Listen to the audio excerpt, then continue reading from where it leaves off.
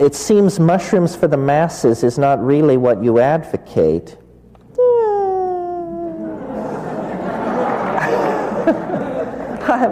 Mushrooms for the masses doesn't sound like such a terrible idea.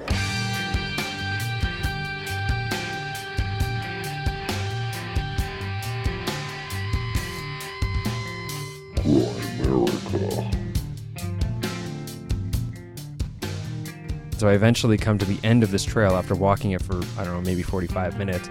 And it's just a circle where there are no trees and nothing but brown pine needles. And everywhere I look are Amanita muscaria mushrooms.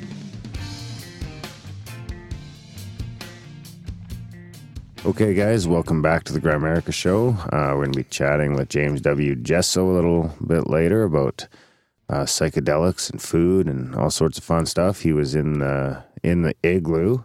That's becoming a trend. But first, Graham, it's my podcast, and I'll cry if I want to. Dunlop. How's it going, buddy? Oh, where'd you get that from? That one was Did you make that up? Or? That one's one of mine, yeah. But I have started accepting now. Like now, I don't have to think on the spot anymore because I've got a list of about 10. Because I have started to accept applications. And your buddy Jackson was one of the first people to jump on it. Not that you ever really made things up on the fly. You'd sit there quiet until you had something and then start the recording. So exactly. Don't sound all spontaneous. I'm not as witty as I'd like to be. I'm quick on my feet, but not that quick. Yeah, I have started. You can't tweet him because Graham's creeping the tweeter. But you can email them to me, Darren@Grimerica.com. That's 2 R's and an E. And yeah, send them on over. We'll put them in the list. And whichever one I think is funniest that week, I will definitely throw at them. And we'll see if we can make them cry. No, we won't do that. What? I don't understand the whole crying thing. I don't get it. Crying Graham, crying man. So when I tweet, I'll put my hashtag Grimerica on there just so people know. You're that starting was to me. say Graham like me. Grimerica. Well, it's hard saying it and with America in the back. Grimerica. Yeah. Grimerica. There you go. So you want to hear about my yoga class tonight? Oh boy. Yoga stories are always fun. Wait, do I have any? You should have a yoga jingle. I should have I might have some classy background music though. No, it's nothing. It's just I found this cool Friday night class in the city that's close to me, and they've got a DJ playing during hot yoga, and it's like they call it a karma vibe class. You could so it's by donation. So it doesn't even cost anything. You just donate. Yeah, pretty cool with a DJ and a DJ at yoga. Yeah. Come on. Yeah, and the teacher just like feels the class out and does the class, in accordance with what she thinks everybody wants and all that. It's pretty cool. That seems weird to me. So they've just basically taken yoga and turned it into a nightclub? No, it's not like that. It's a yoga class. It's just instead of like music playing to the speakers, the DJ is actually just doing it live. Isn't yoga music like slow and melodic? No, I do some classes and I play like that Bullet Train song, like some dubstep in there. That's awesome. You guys have fucking... You also play this in the background. Your favorite fucking Star Trek music. I just watched a movie where it was Star Trek, Trekkies versus fanboys. Oh, yeah? Yeah. It's an old one, I think. It's called Fanboys. It's a movie that's called Fanboys? Yeah. It was kind of depressing, actually. But he dies at the end. Really? What's the difference between a Trekkie and a fanboy? Aren't Trekkies fanboys? No, a fanboy Star Wars. Really? Yeah. Is that what that? Yeah. Really? And a Trekkie Star Trek. So when the tribe has like fangirl things, then it's all Star Wars related? Yeah. Oh. And those guys are obviously all Star Wars fans because they sure made us Trekkies out to look like losers. Yeah. You guys were geeky anyways, with the little suits and your little fucking phaser I never thing. wore a fucking suit or a phaser, but I prefer Star Trek to Star Wars. I know. I don't know why. I don't get it. Well, A, there's a million times more content. And B, it's just more realistic. Huh. I went to Star Trek for Halloween once, and I had an electric shaver that looked like a A phaser? Oh, we should get our fucking. I wonder if anyone's keeping a tally on Graham's Halloween costumes. Have I been- I think we're at like 6. Do you still dress up? No, I should more When often. did you stop? I don't know. A Because couple I want to years figure ago. out how long it'll take before we've got like half your life. I was just talking about my other one to a friend, and she was howling. Oh my god! Did I tell you what it was? No. Frodo. Right? Yeah, you've told us about Frodo where you glued your pubes on your feet or whatever. My cat's hair. Oh, My long-haired cats. Frodo. About the right height. Oh yeah. I've talked to at least 4 of them on the show. 4 or 5, I'd say. Yeah. I wonder if anyone can give us a rundown. We could make it a contest. You can tell us all Graham's Halloween costumes. Oh man. So, anyways, oh man, what an episode! Oh, you fuck.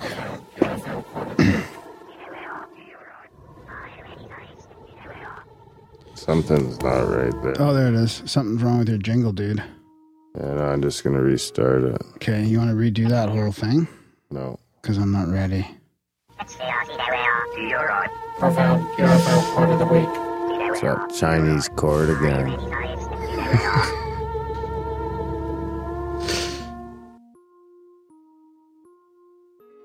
So, this is the profound UFO quote of the week. Something is going on in our skies that we do not understand. If all the airline pilots and Air Force pilots who have seen UFOs and sometimes chased them have been the victims of hallucinations, then an awful lot of pilots should have been taken off and forbidden to fly. That's from Captain Kervendel of the French Gendarmerie. Good stuff. Thanks. I wonder if you can ever stop doing UFO quotes. No. And do like just different quotes. Can you change it up? What do you mean by that? Like maybe you could do a profound psychedelic quote. Or like a psychedelic guest. I don't know. Would you consider that, or would that be like off the table? I'd consider it. Yeah. I like how you leave room for growth. For sure, man. Lots of room for growth. He's a pro. I'm a rambling Graham with synchronicity. How do you know I even have a synchronicity? Do you? Over the Yes. west. It's been a while since I got to rate one. But this is kind of, it's kind of about us. So I might not be supposed to be reading this on the air. What? Yeah. So this is from our buddy at Paradigm, Adam Loyal. Did you get this one? Yeah, I didn't read it though. Okay. Hey, Darren and Graham. Or Graham and Darren. Anytime I see synchronicity, I skip over it. Okay, good. The synchronicity involves you both in something that's been on my mind. Oh boy. I was listening to Grimerica episode 121 when I grabbed a can of Coke, something I do maybe once a week. I was thinking about the postcard I mailed you a few days ago. You haven't got it yet. And I decided to jump 200% headfirst into Grimerica. See, I envy the likes of Kevin Smith, Joe Rogan, and their friendships. It's a dynamic I can't help but want to be a part of. Not the celebrity, but the passions they share. I realized that Grimerica was what I've envied and didn't see it sitting right under my nose. Friends who have a passion and want to share it with others. So, now the synchronicity.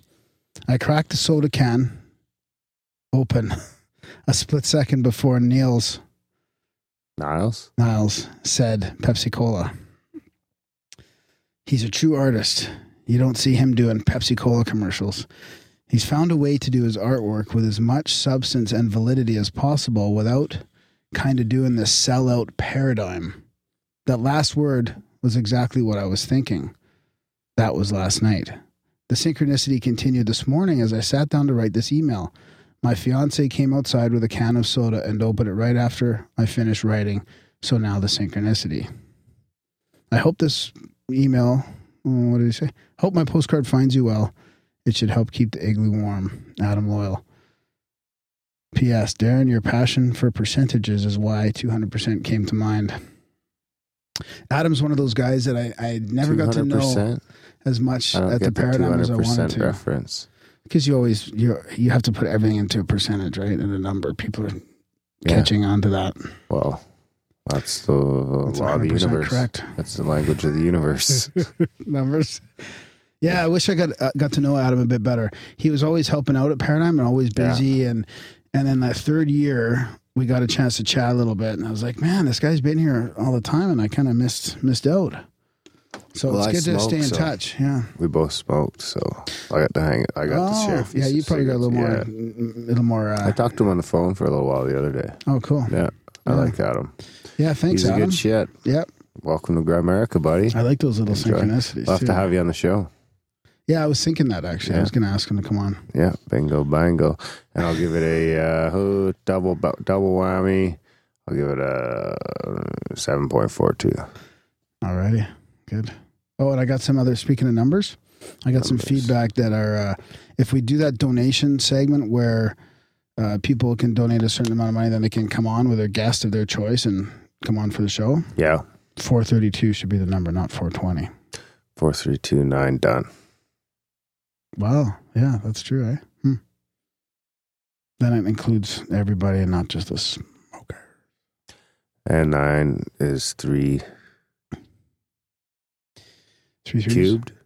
Yeah. So if people are interested in that, let us know, because we haven't decided yet, right?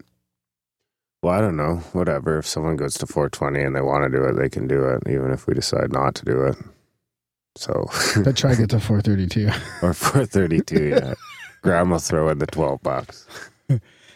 So I wanted to talk about James Jesso a little bit because he's a fascinating dude. We had a great chat with him. And hey, speaking of, before we get into that, the fucking I Love Laundry tour doesn't say anything about fucking Canada. He might not be coming up now, right? Really? Yeah. How did I miss that? No, it's just because he had to go to New York, right? And then he's coming down. We're talking about Adam Curry coming up north with the No Agenda I Love Laundry tour. So what, tour. is he waiting until next year now? Probably. Like he kind of avoided mentioning like what he would do after New York, but he had to go south instead, or southwest maybe instead, and then go to New York. So he might not be coming up to Calgary because I mean it's already October. I mean maybe he should come up. It's still fall. It'd be nice. You better have a furnace in that motherfucker. Yeah. If I was him, I'd just stay south for the winter and come up in the spring. Yeah. Okay, come early spring though, and we'll take you skiing. Yeah, we could do that. Yeah. Or fall's beautiful too, driving through the mountains. But he's got to go up through the mountains if he comes here. Yeah. Maybe he'll listen. He's on the road. Yeah. Anyways, shout out to Adam Curry. Get your ass up here. Motherfucker. So back to our guest, James W. Jesso. Jesso. Yeah, he's written a couple of great books here. Yeah, he's really articulate. Yeah. It was a fun chat. It was fascinating. And he fed me some fucking pine pollen. Pine pollen, yeah. So I probably have little fucking pine trees fucking sprouting up in my belly. So I wanted to read, he's got Decomposing the Shadow and the True Light of Darkness. And he's kind of one of these guys who goes around and speaking engagements and stuff like that. And he's very articulate. So he's not just an author. He's actually communicating this to the world, really, about psychedelics and even about just your relationship with food and all kinds of other stuff. This is the author's note from, I wanted to read it out here, from the True Light of Darkness. He says, the stories that you will read in this book are about my experiences with a family of powerful psychoactive fungi. How do you want to say, fungi or fungi? I want to say fungi because that's the right way to say it. The psilocybin mushrooms. Many people have taken these mushrooms and... Oh, wait, did he say fungi? I think he did. That's why I said it. He probably knows, not you, Mr. Know-It-All. I'll look it up. It's probably one of those ones that just could be anything, right? Tomato. Aluminum. No, that's not one of them. Unless you're fucking either A, English, or B, Wolverine. So, many people have had these mushrooms. Many people have taken them, and many more talk of them. Within the conversation, however, there's often a blank spot when it comes to the truly dark experiences. I've written extensively about hard and uncomfortable experiences being beneficial to one's psycho-spiritual maturation. However, those are not the really dark experiences. The really dark ones are the ones that come out of mistakes being made in the set, setting, and dose when things go wrong. They are the stories that most people try to forget. Yet within these stories are great lessons, not only of the grandiose epiphanies of transformation and healing psychedelics can offer, but about how to avoid repeating the mistakes that brought us to such unnecessary darkness in the first place. So that's the gist of the book. But I think there's a lot of positive stuff in here too. It's not just, darkness. Yeah. Anyways, yeah, it's good. It's going to be a great chat coming up. What do you got? Me? Yeah. Nothing new. We ate at the other spam can, Harold. Yeah, we did, eh? It's been sitting on the shelf that entire time, and I was fine. Actually, felt better after the spam. Yeah, well, it's not as bad as I thought it was for you. It's Waiting for Rick good. Simpson. It's not good for you by any means, You think by so? any stretch of the imagination. I'll take it's not as bad for you as I thought, but I wouldn't go into it's good for you. I got an email here from... There's way too many preservatives, I would say. From one of our listeners. I think he's a long-time listener. Long-time listener, first-time caller. Yeah, you remember that too, eh? Remember what? That saying? Long-time listener, first-time caller? Yeah. I remember it from sitcoms making fun of it, I think. Really? Though. Yeah. That's weird. Making fun of Coast to Coast? Or No, I wonder if that's just a radio thing at all. I haven't I've listened to only a heard ton that of on Coast to Coast. Because I've I couldn't only heard get that. Coast to Coast in fucking Red Lake. Right.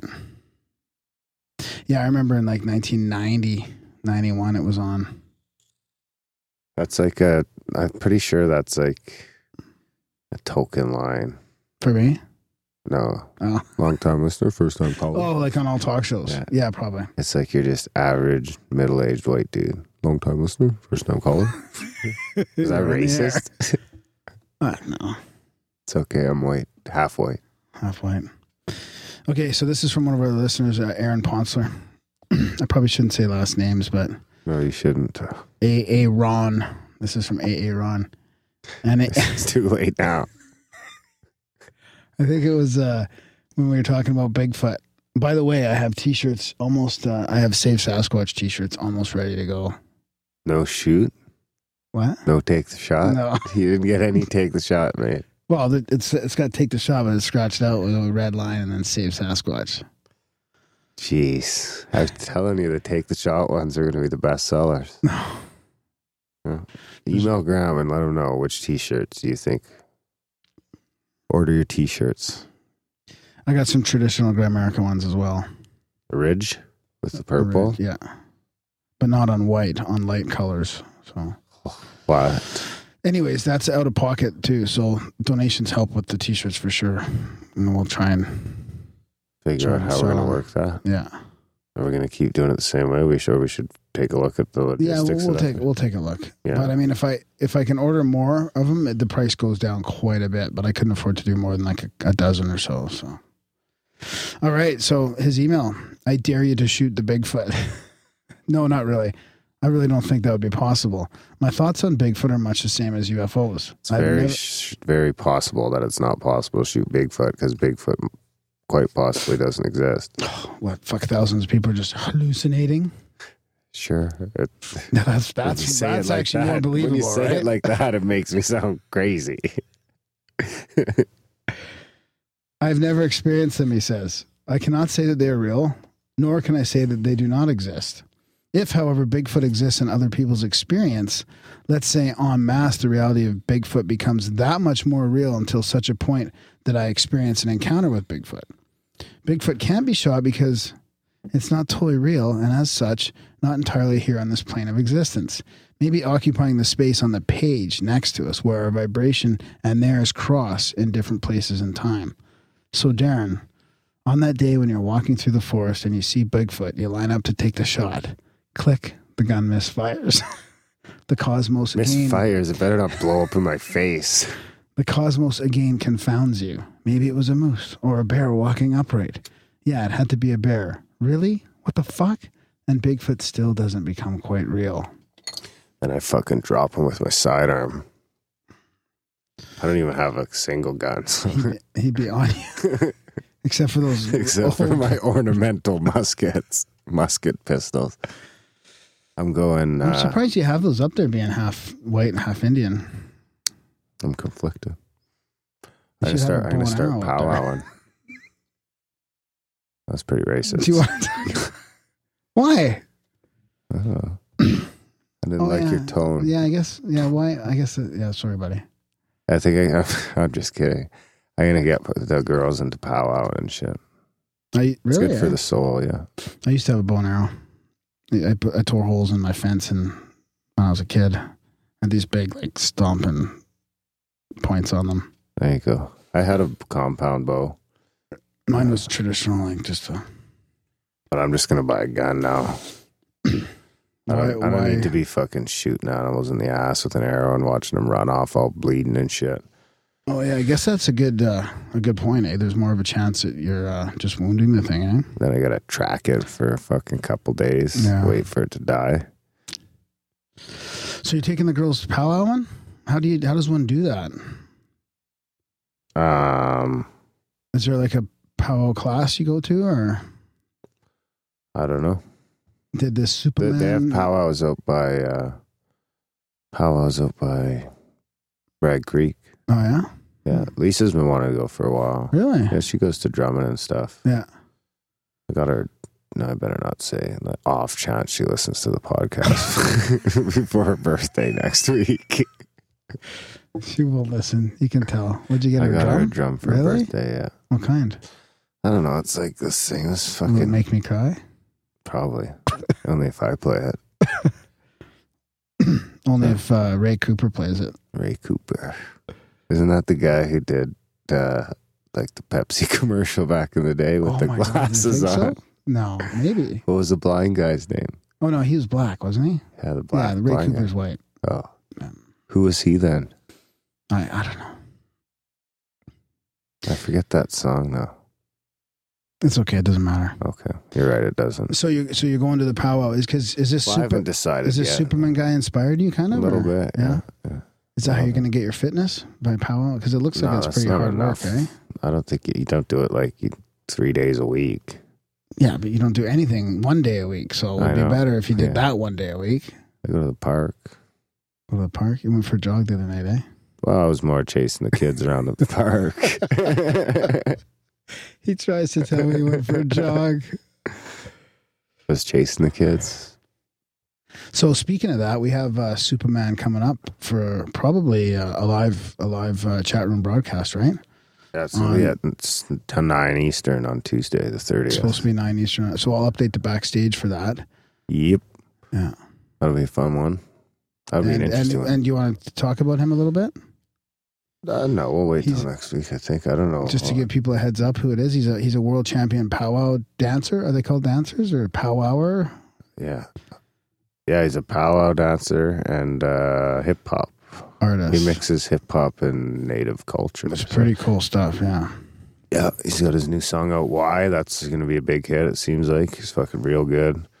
And a new album coming out, Illuminative. Illuminative? Yeah. Very cool. Is that like the native Illuminati? Or? I don't know. We're going to find out next week. Sweet.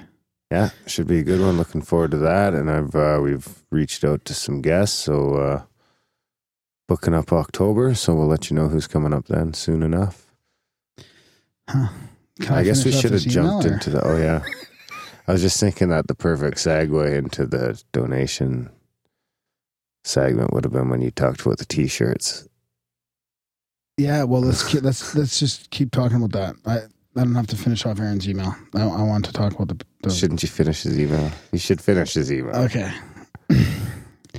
So he says, I was listening to the Haunted Rock episode, and you guys were talking about the 27 Club.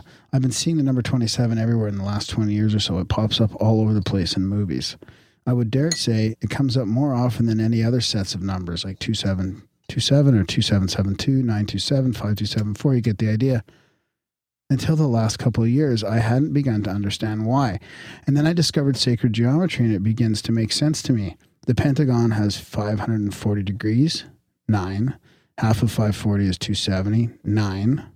So looking at the pentagon, you get the pentagram. which has all the symmetry and self-similarity, the golden ratios and nines. Eventually, I'll get around to why sacred geometry. I believe that UFOs can't be a part of our reality. But 9 is 3 cubed, which is a triangle. So triangle's a key to the universe. It's a platonic, like a triangle or a triangle shape? Just like triangle. Just a two-dimensional triangle? Yeah. Or a platonic solid You can understand triangle. the two-dimensional triangle, then you can understand the universe. Quote that. That's a quote.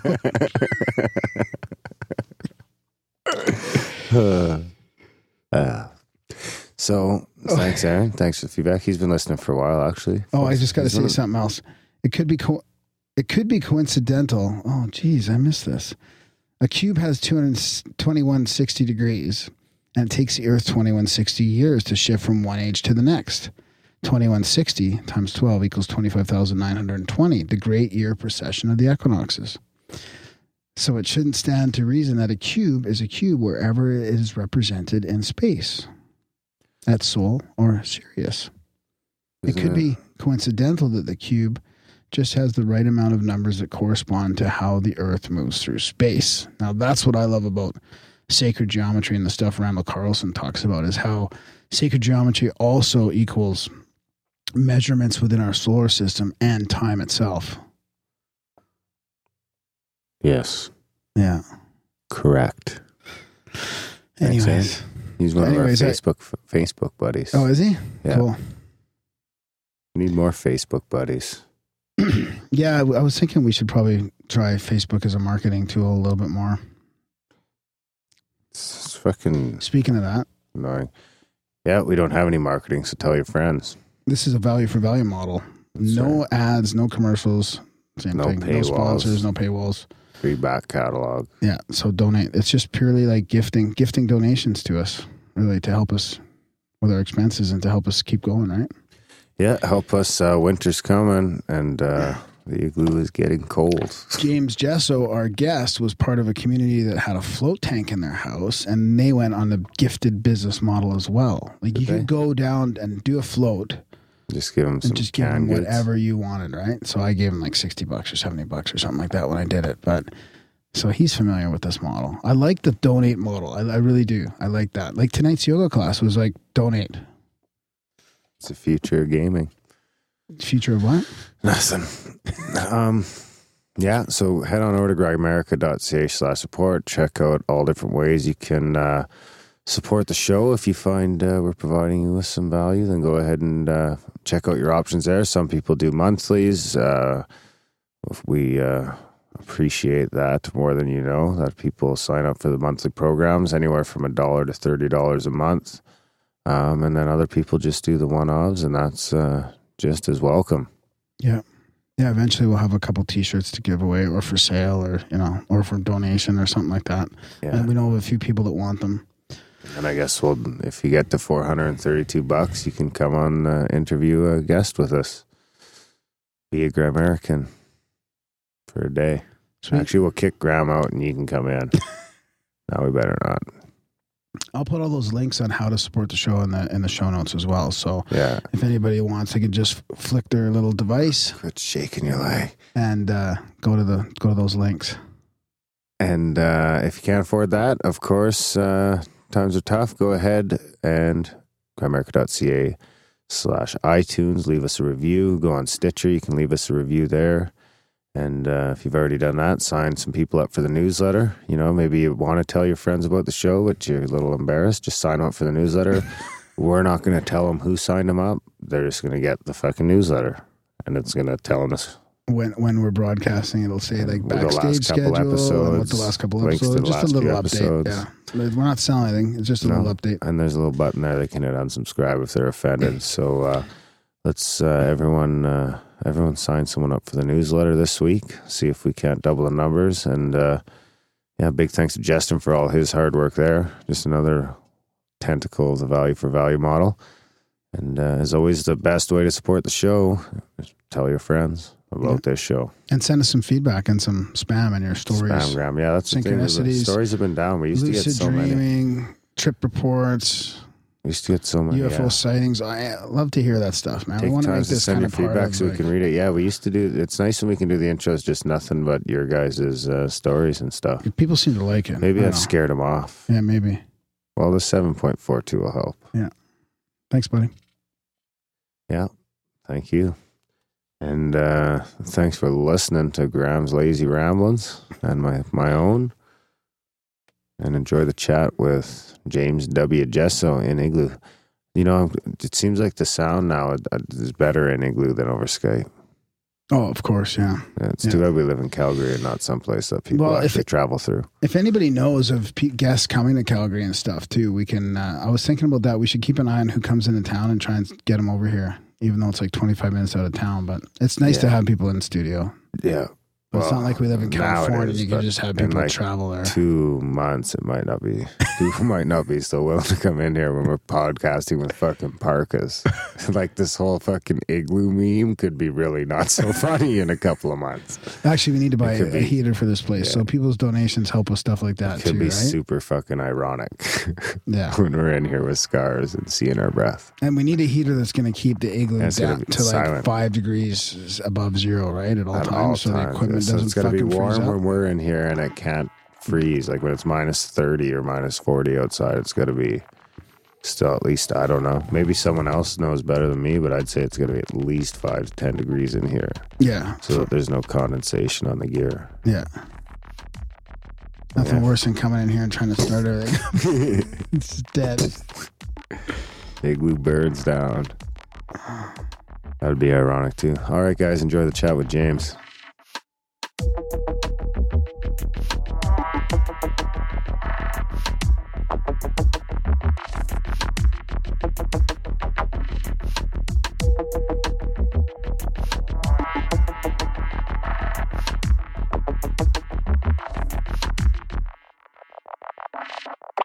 Psychedelics essentially offer me the capacity to scramble up my normal processing of cognition.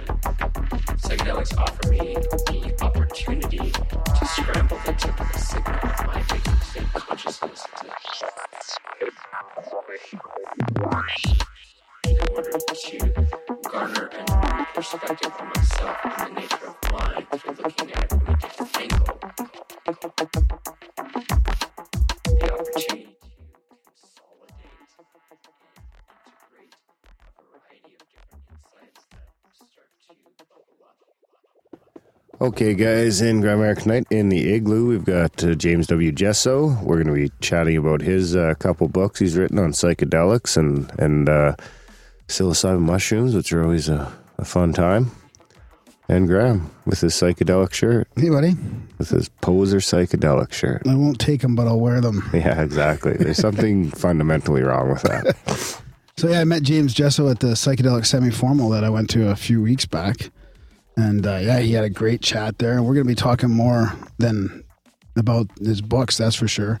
He's been traveling around basically generating a public discourse on socially outcast and taboo subjects. He's been writing, speaking, going to festivals and conferences and shit like that. And he's got 2 books, right, James? Well, 3 books, but only 2 of which I actually have made much of an effort to promote. Okay, so we got Decomposing the Shadow, Lessons from the Psilocybin Mushroom, and The True Light of Darkness, which is the latest one, right? It is, yeah. So yeah, there's lots to talk about here. James is a great guy. I enjoyed your chat at the Psychedelic Semi-Formal, and thanks for coming to the studio, buddy. Yeah, thanks for having me. It's great having somebody in person like this you can look at in the eye and not have that little Skype delay. Yeah, it's rad to be in a studio and not with these little headphones in and a tiny little mic hunched over my MacBook Air trying to do an interview. Yeah. So you've been on a few shows, eh? Yep. Yeah. Cool. And you've got your own show coming up as well. Have you started that yet? Yeah, I've got 12 episodes deep. It's called At Mind Radio, ATTMIND Radio. It's short for Adventures to the Mind, which was the original concept around what I was doing. Was my website was called Adventures to the Mind and the Facebook and stuff. But recently I'm just kind of switching it over to At Mind Radio on Facebook and just kind of focusing on that as the primary means by which I'm sending out info on the net. Right. Outside of my newsletter and then just my personal homepage, which is a catalog of everything I do. Right. So is that are you going to be doing like your own sort of talks and stuff on there? You're going to be interviewing other people? Is it going to be a mix of all kinds of stuff? Well, excuse me. Yeah, I'm not really necessarily having the plan to release any of my own talks specifically there. I tend to, if I like record talks and put it out, I tend to just put it out on Bandcamp for people to just download.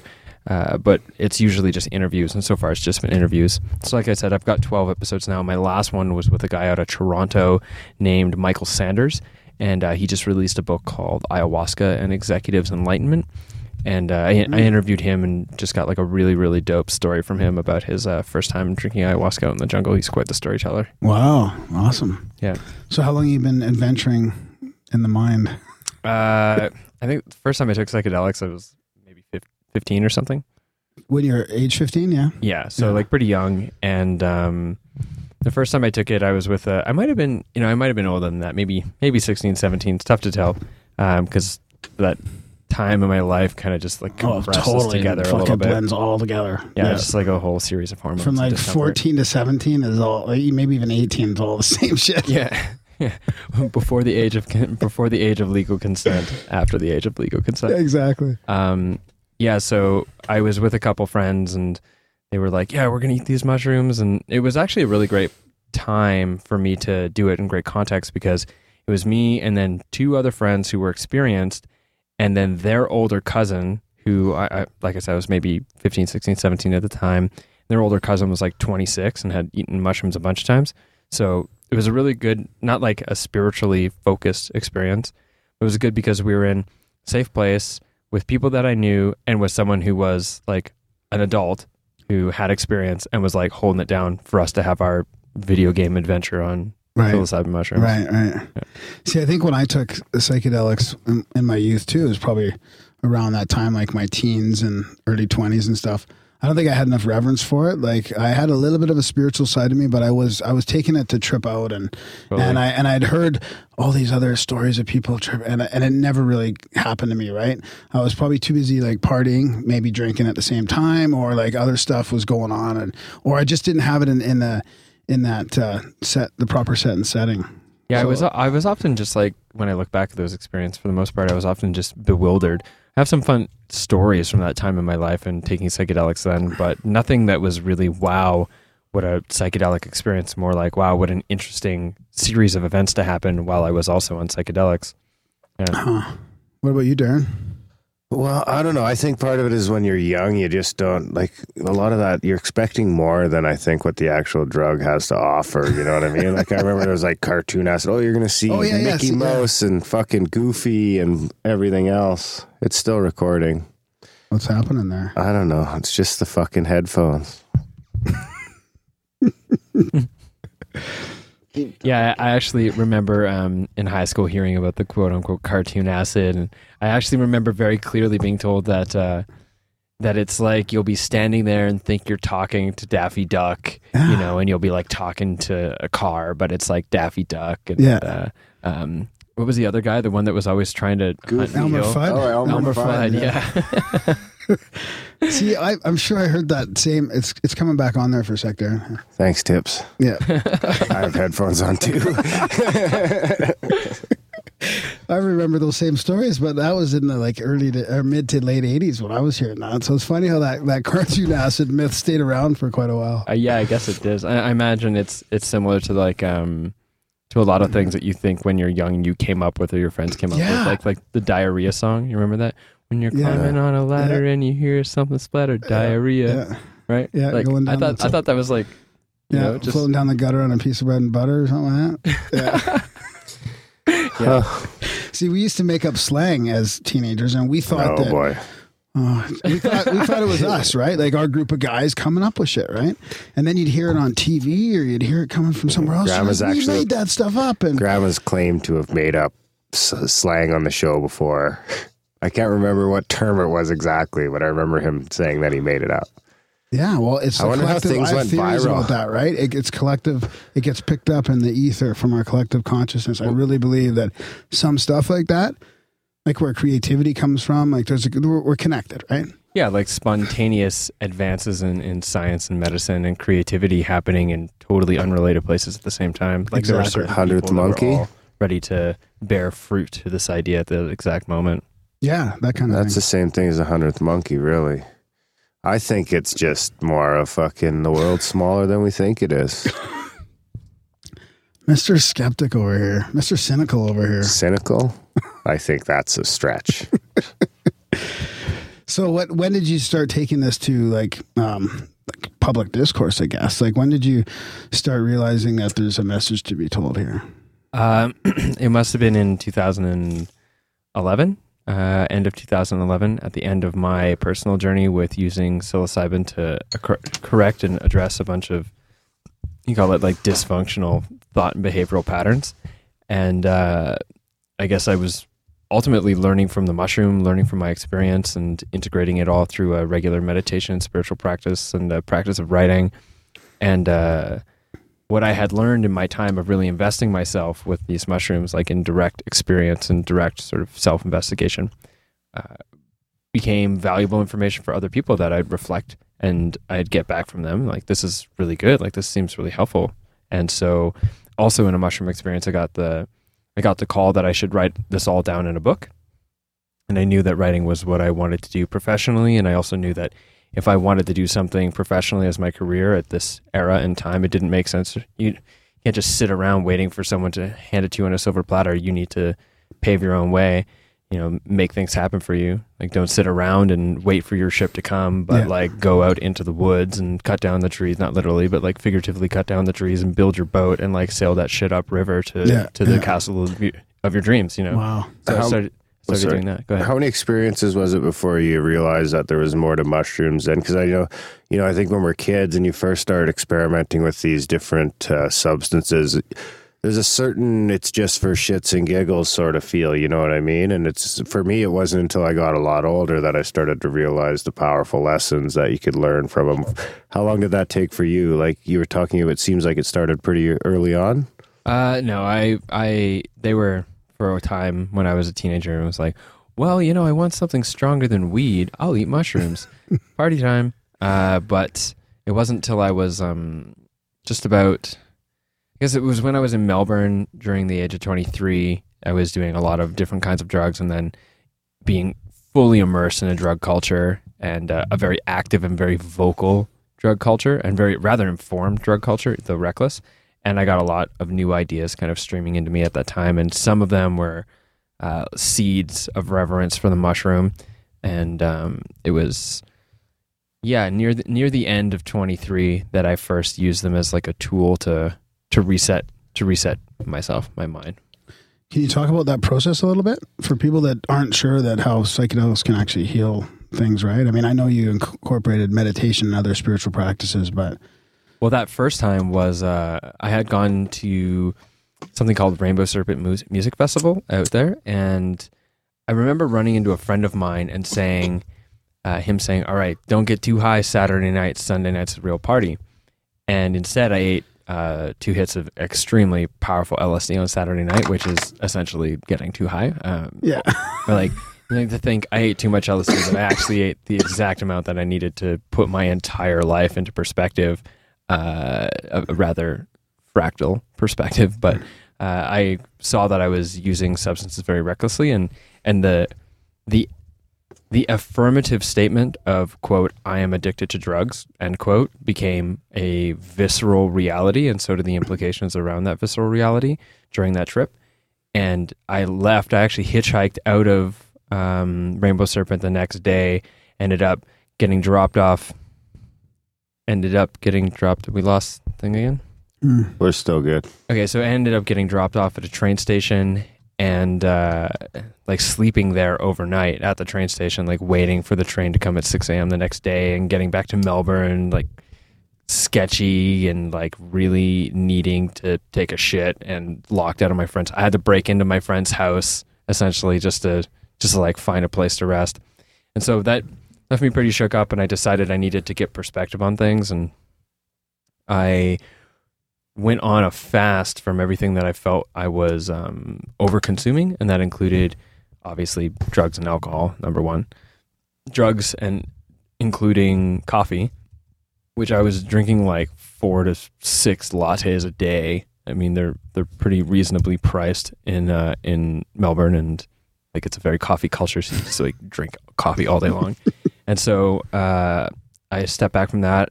I stepped back from the sexual relationships in my life because I was being very promiscuous and I wasn't really being present with lovers. I was like going around and just like hooking up, and that felt like a process of consuming, like unconsciously consuming like sexual energy from others and having that consumed out of me as well, because it's obviously a two-way street. Mm-hmm.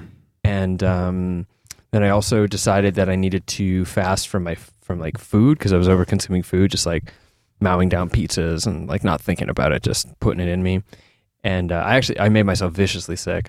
I've probably told this story on other podcasts, but I got myself viciously sick by the end of the day on this fast, and decided to quit my quote unquote 3-day fast by the end of the first day. Fast. This sucks.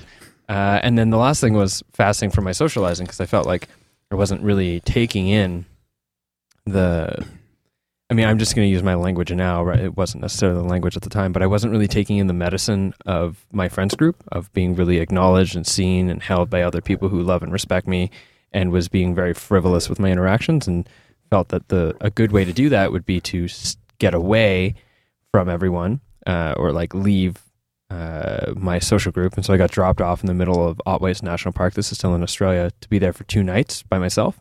And I'd never done anything like that before in my life, and I was 100% certain that that's what I needed to do. And I had some friends source me some mushrooms too, so that I could take them with me, because previous to that, I had another friend of mine who was telling me about mushrooms being like a reset for your brain, and that he was sharing an experience of having a dark trip on ketamine, and that messing up his, like the way he experienced his life for 3 years after this ketamine experience. And that after him and I shared a mushroom experience at like the Botanic Gardens months before the story I'm telling now, it like reset it, changed him. And when he was talking about it in the group, I got the sense of like, oh, these can be a healing thing, and heal my brain. And that's what I need. I need to reset my brain, because it's like, it's not working the way I want it to right now. And so I took these mushrooms, and my full day there, I just started eating the mushrooms and wandering alone in the woods, going on my first ever intentional, actively walkabout. Yeah, totally. I went on a little walkabout, and some cool stuff happened that day. Like I saw what, I mean, I'm just going to say that I seen it. Maybe it doesn't make sense, but I saw what looked like a large black wallaby. And then I also managed to like walk this trail that I thought was taking me to these falls, but turned out that it wasn't taking me to these falls. It was just getting increasingly more bush and more like overgrown. I'm like, what trail am I on? And I got to the end of the trail. The very end of this trail was like a pine forest, right? Like Otways National Park is cool. You go down into the valley, and it's like Fern Gully, and you go up, and it's like pine tempered forest. And so I eventually come to the end of this trail after walking it for, I don't know, maybe 45 minutes. And it's just a circle where there are no trees and nothing but brown pine needles. And everywhere I look are Amanita muscaria mushrooms. Wow. Like, and I didn't know anything about the mushrooms really that much at the time. I just knew they were Amanita muscaria, or at least they were what looked like the Amanita. Right. And I didn't harvest any, which was silly, because thinking back, it's like, of course I should have harvested some, brought them to somebody in Melbourne that would know. And like, anyway, so I had this experience and then walked back, and I also saw what looked like a giant black elk, which doesn't even make sense. And it depends on the paradigm that you look at it with. If you look at it with the paradigm of like the Western mind that has predetermined what will or will not be within the woods, and looks to assess things' reality or their validity of its reality by objective observation, then you would say that I probably just was seeing things.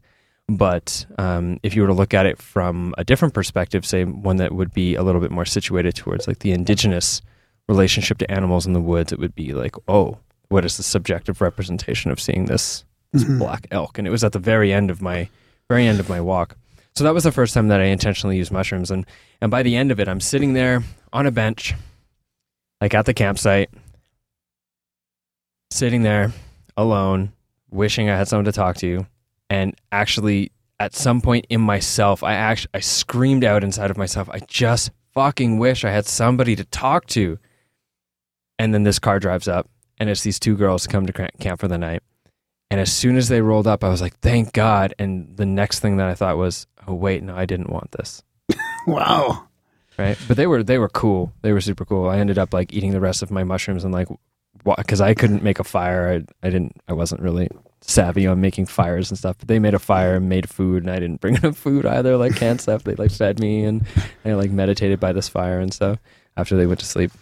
But yeah, that was the first time I intentionally used mushrooms. That was the end of my 23rd year of life, chronological measurement of life. And that was like the real nodal experience that said, hey, this can be used positively, because I came back after that and I had a different angle. Like I could sense in myself that there was something different about how I was interacting with people. I had more reverence for my connections, and I had more presence with the people that I cared about. I was more cautious with the way that I interacted. But it was also difficult because I was still in the same community that observed me only as the reckless drug user that I had shown myself to be. So it was difficult to come into a community who sees me for certain behaviors. And this is for anyone that sees somebody for a specific set of behaviors. When you're trying to embody something new, it becomes very difficult to maintain those new behaviors, and becomes incredibly easy just to sink back into those old behavioral patterns. Right. Yeah. Wow. So what kind of, so you mentioned that you realized that, do these addictions like drugs and stuff like that, but you ended up using mushrooms in a sense to get you out of that. Was that like drugs and alcohol, different types of drugs, like harder drugs, or was psychedelics a part of that before, but not used in the same manner? Yeah, psychedelics were part of that before. It wasn't so much the drugs that I was taking, it was the role they were playing in my life, right. Which was like pretty much, I even had friends of mine that were like, you guys realize that whenever I'm around, the only thing you talk about is drugs all the time. Like all the time, the only thing we talked about was drugs. And usually it was what drugs could get you high in what ways, and how we would take them to get high, and then what it was experiencing like while we were high, and what we could probably take later to change or better the high, and what we'll be doing tomorrow, and what drugs we'll probably take. And so it was just like an all the time thing. And the most intense it ever got was at some point I had ended up smoking amphetamine, like out of essentially a crack pipe. And that was like a big thing. I actually stopped amphetamine shortly after that, because I had this like experience of, it's all just like we were talking about before, I guess we went live or we started recording, but it's like the line between like you're making constructive choices with your behavior. Your behavior is constructive choices of control with substance use, to now your behavior is the substance use, the addiction controlling your behavior, and it's destructive. Yeah. The line is very thin and ambiguous, and you don't typically know that you've crossed it till you're well past it. Yeah. So this one night I like kind of came to, in a way, those moments of like waking up. Moment of clarity. Yeah. I had a moment of clarity when I was smoking amphetamine out of a crack pipe in downtown Melbourne bar, like upstairs with the manager, who I had like met through some friends, like in the change room, and like the employees were like, hey, we need to get in here. And he's like, 1 second. And all of a sudden I'm like, what the fuck am I doing? And then later I'm like kind of tweaking out, and I go to another bar, and me and a friend are going to step out back and smoke a joint.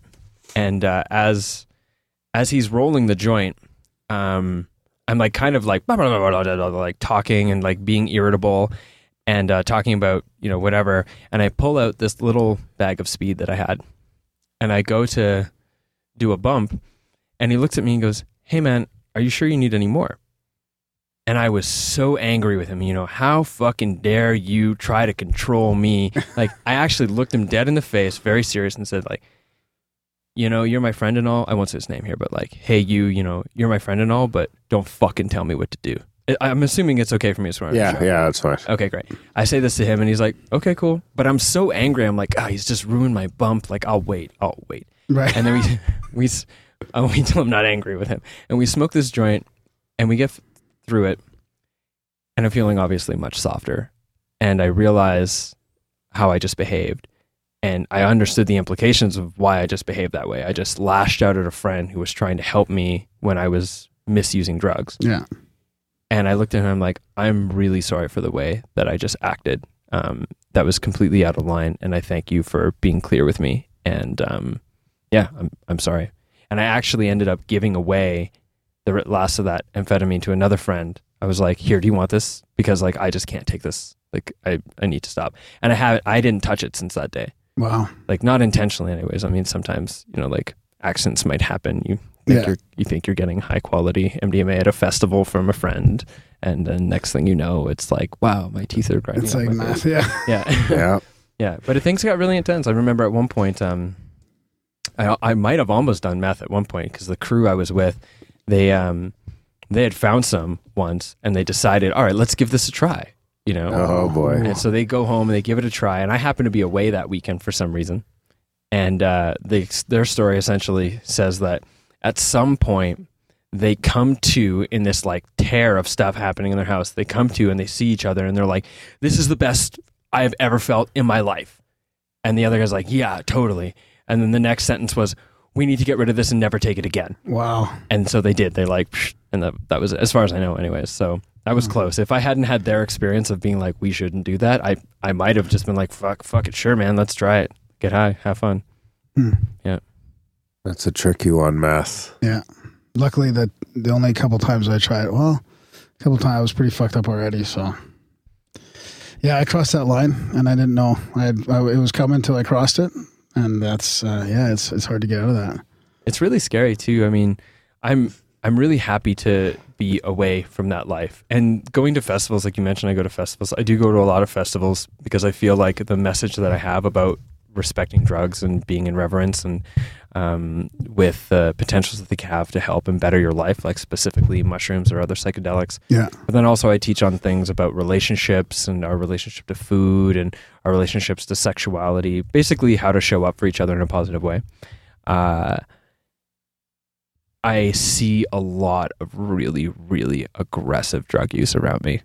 Wow. Not necessarily in my friends group. At festivals though and stuff? But I see some pretty aggressive stuff. Like I was just recently at a festival and I had, like a friend spontaneously put a tab of LSD in front of me and said, would you like to join the group? And I'm like, okay.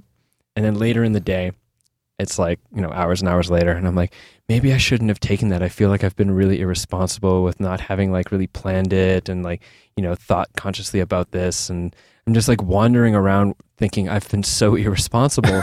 And I bump into this person who is like speaking gibberish and both their nostrils are all caked white and their like eyes are bewildered and they don't even like see me. And I'm like, hey man, how you doing? And he's like, good, water. I'm going for water. I'm like, cool. I like follow him and like until I'm making sure he gets water and like hang out as he's like speaking gibberish to himself and pouring water on his face and like drinking it. I'm like, he's around an administrative area in the light. I'm going to leave him alone now. But like had that perspective of, yes, maybe I observe myself as being irresponsible right now, but actually it's probably okay. I don't think that I'm going to be long-term damaged by this choice. Wow. Yeah. So what about some of your recent travels? You just got back into Calgary. And when I heard you talk about some stuff I've never heard of, actually, some psychedelics I've never heard of. And you talked about some pretty interesting experiences with, like, do you have a different view of chemically based stuff compared to natural based stuff? Like Darren and I talk about, sort of like organics, like mushrooms and stuff like that. But yeah, I have a different view. I mean, like personally, my substance use is very minimal, and it's usually in the festival type environment. But anyways, it's rather minimal, and it's typically reserved to things that I know aren't going to damage my brain because that's very important to me. But I do have kind of a different perspective. Ultimately, I feel like the organic versus synthetic argument oftentimes is based on a really narrow-minded fallacy, which is that organic is from the earth, so it's okay, and synthetic is not from the earth, so it's inherently bad. And I think that's very narrow-minded reasoning because, I mean, if you were to think about it all, like it doesn't seem to be synergistic with the natural flow of organic plant and, say, ecosystem life. But technology is the result of the organic evolution of humanity, which is an expression of the planet. So technically, whatever we come up with is a part of the natural evolution of the planet. So the whole like natural versus synthetic is kind of like a shitty appeal to nature or something, appeal to naturalism, which is a fallacy.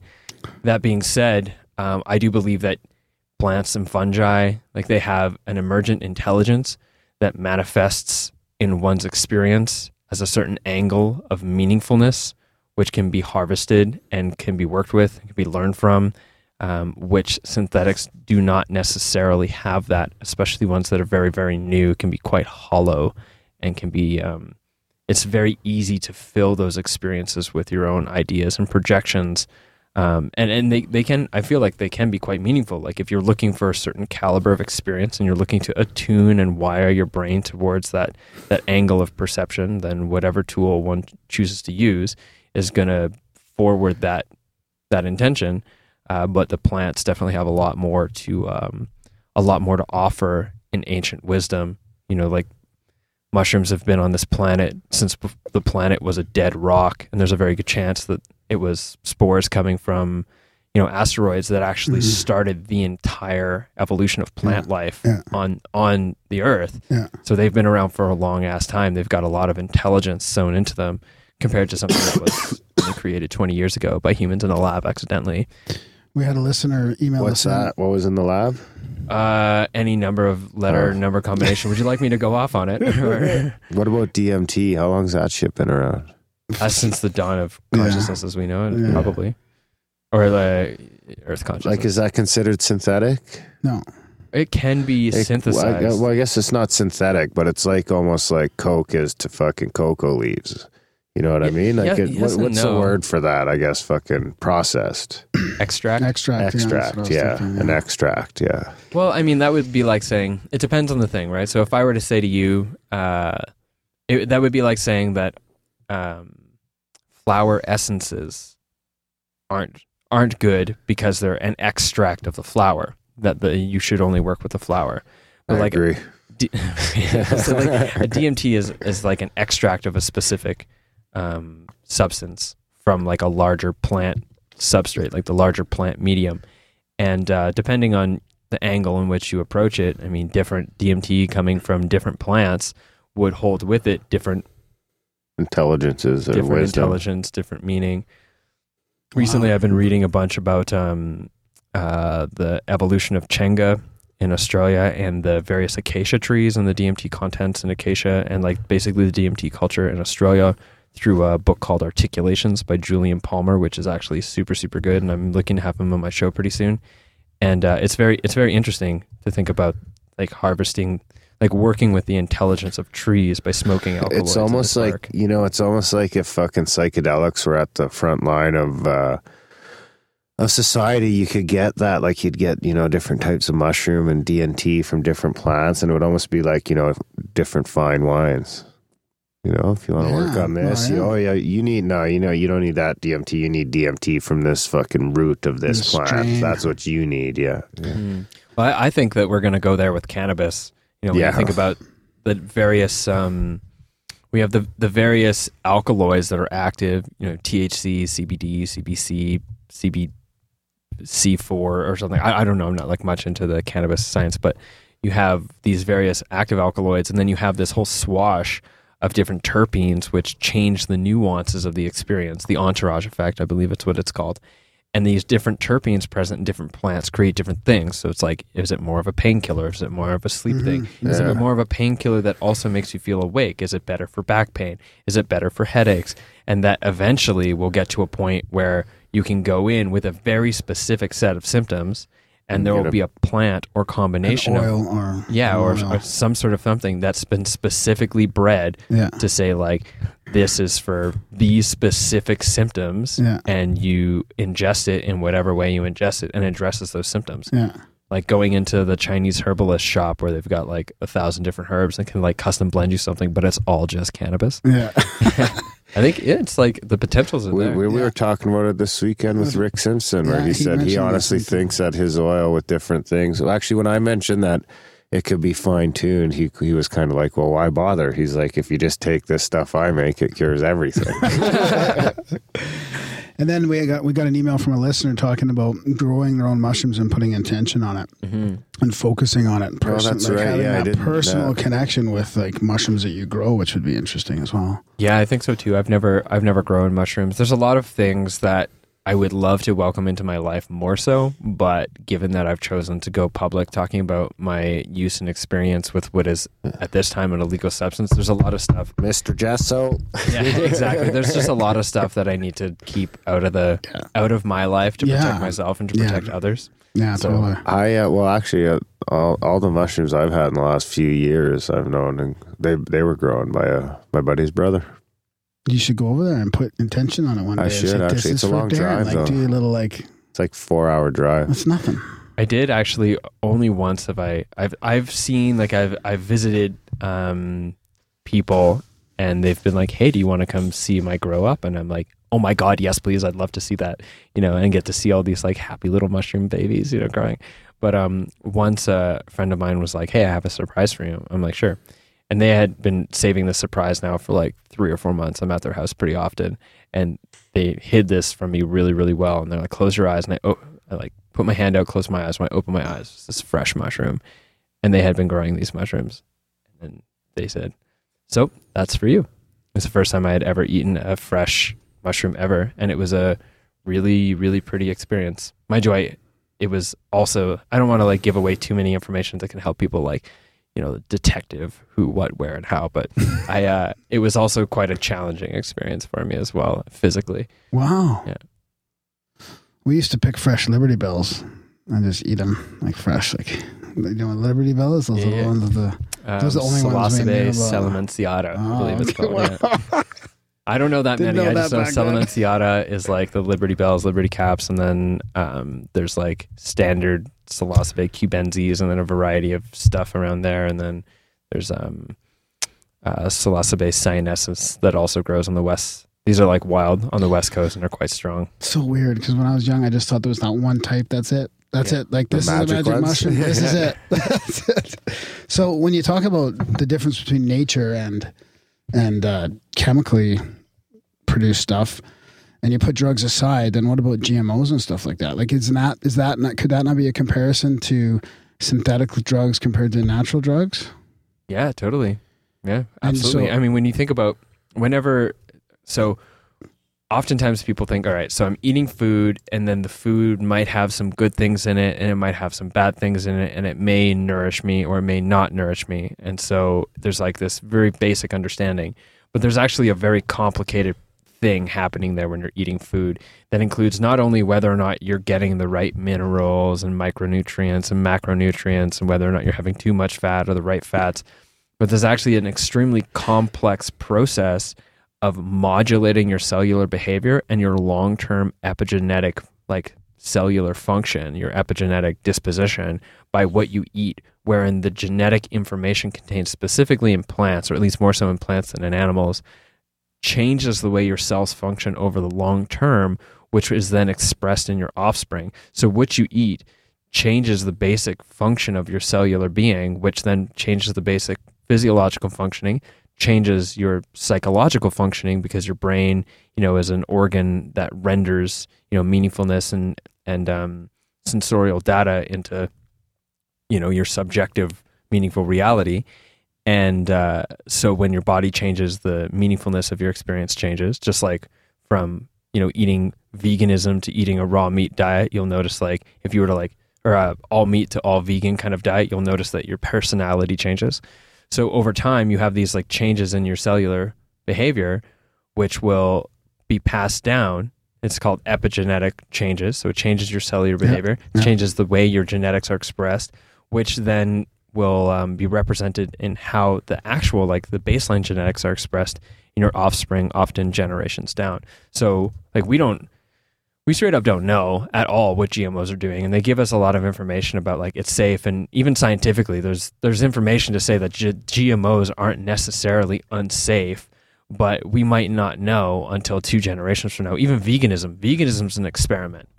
Like, point to a vegan culture that existed in humanity for a long time thriving. They don't exist. So veganism is an experiment too, and we won't know And like, there's already a lot of evidence that long-term veganism, especially raw veganism, can be very damaging to the body, where at first it's very good and then damaging eventually. Wow. So like generations down the line, we'll see.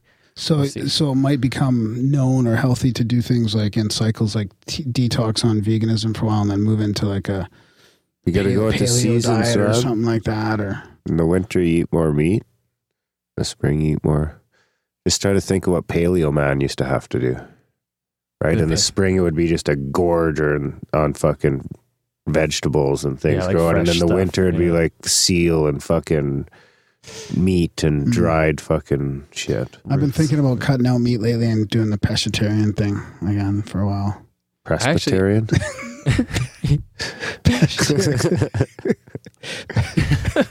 A fish. Just get a gun with me and we'll go hunt our meat. No, I don't want to hunt people or things. Jesus, there's a fucking Freudian slip. Yeah. I don't want to hunt people either, man. No, I have heard, however, it is the ultimate game. Yeah. But I'm okay with dropping a deer. I think there's more reverence to hunting your own meat. I think so. Drag too. it out You of the have to- bush. You have to Got have it? like a lot of responsibility you're holding there. Yeah. And then when you eat it, it tastes better. So what do you do for a diet now? Like, It's kind of tough because I'm traveling. I haven't been like the most like on point with my diet, but I mean, I picked you up and you had some fresh vegetables on you and stuff like that. yeah, It's that I pretty- just harvested out of a community garden. I like to eat as many fresh vegetables as possible. I do use a lot of supplementation. Specifically, I supplement caffeine, as in I drink coffee, and I eat a lot of saturated fats, like coconut oil and butter ghee, or good butter if I can find that. It's tough to travel with butter though. It's easier to travel with ghee because it's shelf stable. And It's then pretty greasy though. ghee. Yeah. Oh yeah, but it's good. I mean, like, it's in a jar. Like, Mine leaks all over my cupboard. oh man, you gotta buy better jars. But you gotta seal it tight.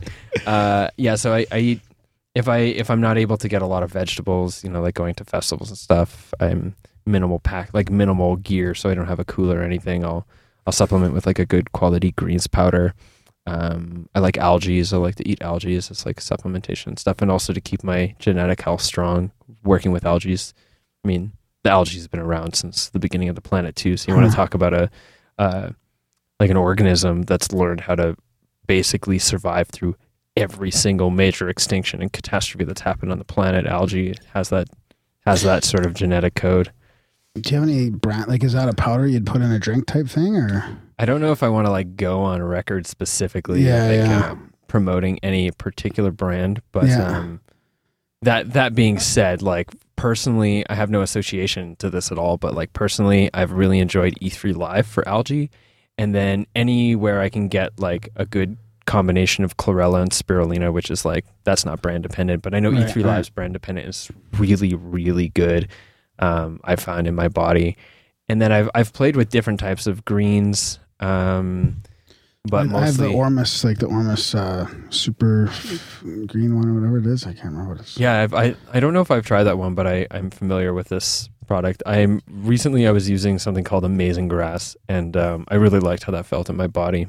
Yeah, I usually try to stay away from things that have phytoestrogens in them, because I get more than enough estrogen just breathing the air in the city and interacting with plastic things. I don't really need any plant-based estrogens, and I try to get as many like phytoandrogens in my body as is like healthy. So I tend to supplement pine pollen, which I consider to be a really potent like medicine for the body, for the mind, especially for men, for women as well, but especially for men. Pine pollen is that like oregano oil? No, it's like pollen from pine trees. Well, it might make me sneeze. I have allergies. Yeah, you don't breathe it. I remember watching a friend of mine. This is like one of the funniest experiences I have in my memory. I remember watching a friend of mine. There was some pine pollen that got spilt on a table. I'm like being really cautious not to say names or places or anything, but some pine pollen got spilt on the table, and they're like, "Ooh, pine pollen!" And when there's something you really like, you smell it like, it smells so good, right? So I watch him go over, and me and another friend are watching as he goes over, he's like, pine pollen, and he goes to take a big smell of it, and it's pollen, so it catches the air so intensely, and it just like fills his lungs. He's like, and me and this other guy are just killing ourselves laughing, like, why would you do that? It's pollen, like it's pollen. So what do you mix it in water, or you just eat it like in spoonfuls? You can eat it like it tastes pretty good as long as you don't breathe in while you're eating it. Just hold your breath, and it has to be, the air is pretty still in here. Yeah. In or out, really, because if you breathe out, it'll catch the air. But you can get it supplemented in a variety of ways. I've heard that you can get it tinctured, especially for men. Men, I will hit about like between 32 and like 35, 37, like your hormonal system kind of switches, and it becomes much more difficult to like recover. And so like that's leading up to that point, especially after that point, you need to try to be as dialed as possible, right? To like keep your like virile madness. From what I've heard, I'm only 30 now, so I can't really speak from personal experience, but from some of the other men that I've known, they're like, this is about the time that there's a switch. So it's like, if you're going to be getting your shit together with your diet and lifestyle, like do it before then, because after that it gets much more difficult. And that after around 35, you start supplementing with alcohol extracted pine pollen, and it can help to keep your testosterone levels in a really functional way. So I had another friend of mine, he's probably like the most fit, best looking 45-year-old man I ever knew. Like this guy, I'm like, you're not 32? Like seriously? Wow. And he mentioned that he puts a lot of that to pine pollen, and that he reckons that men go through like andropause, like women go through menopause, but you don't see the symptoms as much. Wow. And that it keeps him like virile and like potent as he's getting older. Wow. I should try that. So I got that put in my mind. You're getting older. Yeah. I know. I'm that age already. You're past that. You're past fucking anopause. Gramopause. I like pine though. I love the smell of pine. I might get some of that stuff. Yeah, it's great. Does it smell like pine? I take oregano oil when I'm sick. Like I just had some oregano oil a while ago. It doesn't really smell like it. Well, you don't. I can't really tell you what it smells like because I haven't taken a good whiff of it because it's like as part of the stories. Yeah, but it tastes really sweet. Actually, there's a couple stores in Calgary that there's only one store in Calgary actually that I know that sells it. It's a light seller. That's the place. Yeah, that place is super rad. I really like what they represent. Yeah, me too. Yeah, it's pretty crazy in there. Yeah. Yeah. Where's that, on 17th? No, it's in Bowness, I think. Really? Yeah, it used to be. Remember you guys, this is Calgary local stuff. Like, sorry to everyone that's listening. We're having this like vernacular about Calgary local shit. You know, when you're like hanging out with a group of people and that people's all talking about people that you don't know that they know. And you're like, oh, okay. Anyways, there's a gas station that now the city of Calgary is paying stupid amounts of money to clean up because it was like leaking all this gas into the groundwater, or into the earth around there. Yeah. Anyway, so when they initially opened up, they were this like little beacon of superfood, like high health, nutrient density place in the middle of Bowness between the 7-Eleven and a gas station / liquor store. Perfect. Right? I mean, now I think I haven't been to Bowness now in over a year. It's maybe time for a visit to the Light Cellar, but yeah, I've been to the new place. Pretty cool. The new place? Yeah, I think where they moved to. Still in Bowness? Yeah, still in Bowness. Is it the same place right on Bowness Road? Yeah. Yeah. So it's not. But I thought they moved or they expanded or something. I remember they were expanding. That's yeah. what it was, They got like an elixir bar. So we're doing a lot of promo for the Light Cellar right I now. know. I hope I get a free drink next time I roll in for this. So have you followed? I've heard this guy talking. We were going to have him on the show, but Cass Ingram, who talks about the cures in the forest. He's written a ton of books. And he talks about. Is that the chaga guy? Yeah, that's the chaga guy. Oh yeah, chaga is a beautiful medicine. I've been working with chaga for about 4 years. I haven't been much recently, just because I've been traveling. But chaga's wow. It's like moss or something, isn't it? It's a sclerotial mass that grows on birch trees. Yeah, it's those big.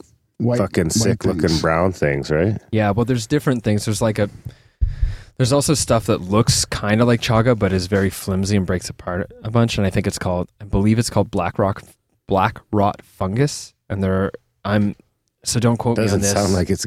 It doesn't. Yeah, don't quote me on this. I'm not sure. You sure. don't want to eat the black rot Don't. fungus. It's bad. But there's like 2 different types of rot for trees, or these particular trees, and like one of them eats a specific part of the tree that when it's metabolized and grows, it becomes black, and then the other one eats a different part of the tree, and when it becomes kind of white, so it's like black rot, white rot. So there's stuff called black rot fungus. Ooh, AEIOU. But yeah, chaga's a beautiful medicine. And birch bark tea. Huh. He also promotes birch bark tea. I gotta say, it sounds like it tastes terrible. What about for meat? What do you do for meat? Typically, I just move towards grass-fed meats. I don't mind eating pork as long as it's like from a healthier source. I mean, ultimately, if you think about it, it's like your reality is what you eat. And even though there may or may not be actual observable material or physical components that would justify it, the meat that you eat and the way that it was treated and the health of that animal, the consciousness of that animal, I believe, feeds into the consciousness of your cells, and it matters. And so I think that doing your best to eat ethical meat and meat that's been treated well is really, really important. No, they have that new humanely raised brand there. It's nice. Otherwise, I used to always go to the farm. But I've been eating, grass-fed, hormone and antibiotic-free meat for a long time now. Grass-fed's key, man, because like if you want to think about fat as, okay, I think fat is an extremely important nutrient, and most of us aren't getting the right kinds of fat, and we're not getting enough fat because we've been manipulated into this bullshit about fat-free cholesterol diet. and shit like that. Right, which I mean, like, yeah, if you have high triglycerides and you're eating shitty food and your cholesterol is like super high and it's dangerous, like, be careful. But eating cholesterol that's like less than 20% of the cholesterol that you eat in your diet actually makes it into your bloodstream in a way that affects your cholesterol levels. And most of it's being produced actually by the liver. And if the liver's producing cholesterol, it's because you have an infection or you're healing a soft tissue injury or there's liver damage. So it's like if you have high cholesterol, the first thing you should be looking, I think, would be to like, do I have an infection, a virus? Like, how's my liver? But anyways, where was I going with that? Grass-fed meats? Yeah. Right. So when an animal eats something, when you eat something, the fat that's in that, like the specific like shape or structure of that fat, that's what you use to build the fat in your body. So if you're eating a bunch of like canola oil, which is like toxin for you, rancid stuff, and that's the kind of stuff that you're eating, that's how you're building your cell membranes and stuff, is with this crap fat. Canola oil is no good? Not really, no, not as far as I can tell. What's the best oil to use? Wow, it's like you guys have me on as if I'm like I like wrote a book about psychedelic mushrooms and you guys are asking me about my dietary regime. For what specifically? All around use, like all around use. Like we use coconut oil quite a bit. I would be like, I find it's hard to eat. Like you can't really deep fry shit. What about well, you shouldn't. I'd say like really good olive oil, as long as that's being used for cold stuff or cold pressed hemp oil. And then for cooking, ghee and coconut oil, or can you deep fry like coconut oil? Like tallow, like good rendered, like animal fats as well. Can you buy animal fats? I imagine so. Yeah. So my grandma used to always save like all that shit. Whenever she cooked, she had just jars of that stuff. Your grandma knew what was up, right? I like this meme that was on the internet a while ago. Organic food, or as your grandparents called it, food. Food. Oh, that's hilarious. Yeah, but the end product here that I'm talking about is like the fats that the animal that you eat, the fats that it ate manipulate, or like the food that it ate manipulates its fat profile, which manipulates your fat profile. So if the animal that you're eating was fed with a feedlot, like just a collection of shitty grains, there's multiple layers of why this is bad. One is when vegans and vegetarians talk about how raising animals is destroying the environment. It's because we're growing all these fields to feed the animals. That's only grain-fed animals. That's not the same for grass-fed animals. And so you have like, copious acres of land made just to like GMO feed grains to these animals, which then produce like basically toxic fats because they're never being fed. They're being fed basically an extremely high omega-6 diet. And so they have high omega-6 and like damaged fats. And then you eat that, and then that's the fat that you're getting. But when you eat grass-fed animals produce more omega-3 fats and like a healthier fat structure, and that's what becomes your body as well. Unless the chemtrails just fuck it all up. And there's no chemtrails. And no potato chips. Contrast, condensation. There we go. Pay no attention to the top. man behind the curtain, Graham. Persistent contrails. Very, very persistent contrails all over the sky. I got to quit eating chips. I actually made some homemade potato chips last night. Good for you. Then you're sick. Yeah, but you know, at And the I'm same sick. time, Well, I was sick last life's night, too too. short, right? Like every now and then. Well, that's the thing. But Potato then someone chips, was man. telling me the other day that I feel because I'm bad on chips. Like that's my nemesis is chips. Like I eat pretty healthy everywhere else. Like and then pow, 9 o'clock, bag of chips every night, a big bag. And then someone's telling me the other day that if you eat chips, like when you get to like 45, you've been killing a bag of chips every night, you'll start to get fucking anal leakage because of all the trans fat that's built up inside you. Wow, I'd rather not get anal leakage. No doubt. That's what I was That like. was the turning that point for sounds Darren fucking and his terrible. chips. Okay, I gotta say though, I love a bag of chips, but you got to be careful. Like you have to be really cautious about what you eat, right? So have you heard of David Wolf? You know David Wolf? Yeah, I saw Superfood him. guy? I saw him live once. Yeah, Yeah, it's good. I got to see him live a couple times, which is really cool because he seemed like an interesting. I got to have a personal conversation with him once for about 8 minutes, which was like Wow. at the time I'm like, whoa, so starstruck. But he had made a comment about like bettering your diet and life by the ADD method, which is just like add cool shit and upgrade, and eventually you won't want to go back to the crappy shit that you're eating because you feel so good. So I like to eat chips. So I've just said, if I'm going to eat chips, I'm going to buy the higher quality chips that I pay a slightly more price for less, and then I can have my chips. You know, I mean, like excessive grains processed, and you should probably avoid it. But then I have my chips, then I don't have to feel as guilty. I'm not like sinking an entire bag of like, you know, Doritos. Lay's or Doritos or something, and I'm eating like actually a Rice stuff chips. No, I don't really like rice strips. Like way better snacks is a cool bag of chips. I'm thinking a lot of promo for the. I hope that I get free way better chips in the mail right now. There you go. But get like way better chips or. What about sun chips? I really like sun chips. Are those the No. ones that are kind of wavy? That you Yeah, get at yeah. Subway? No, they're bad. I don't think those are good. For you, They're man. so delicious. So. Let's get back to psychedelics for a bit because I Okay. do have some. Wait, you don't want to keep questions. talking about chips? Psychedelic I'm sun not a chip chips? guy. What's your weakness? Pancakes. Chocolate? Pancakes? I make a pretty mean pancake. It's more of a crepe style, but I it's have this delicious. 10-grain pancakes, so I figure if That it's got 10 sounds fucking grains, it's probably disgusting. pretty Get the healthy, Tef. but- Make Tef pancakes. It's like the smallest grain that exists. My friend made them super gluten free, really good. Tef. Really? I think it's called Tef. Yeah. I use flour, a couple cups of flour, some milk, couple eggs. My maybe a third of a nemesis cup is of oil. sugar. Really, like I've got a sugar. Sugar's a bitch, sugar man. addiction. Everyone's Sugar's nemesis super is fucked. sugar. You know, when you eat, you get dopamine release. If you eat a well-balanced meal, you get a dopamine release, and you feel satisfied. And then if you eat that same well-balanced meal, you'll get less and less of a dopamine release, so you'll want to eat more variety. That's why we keep eating variety. You can't eat the same thing every night. Eventually you get bored.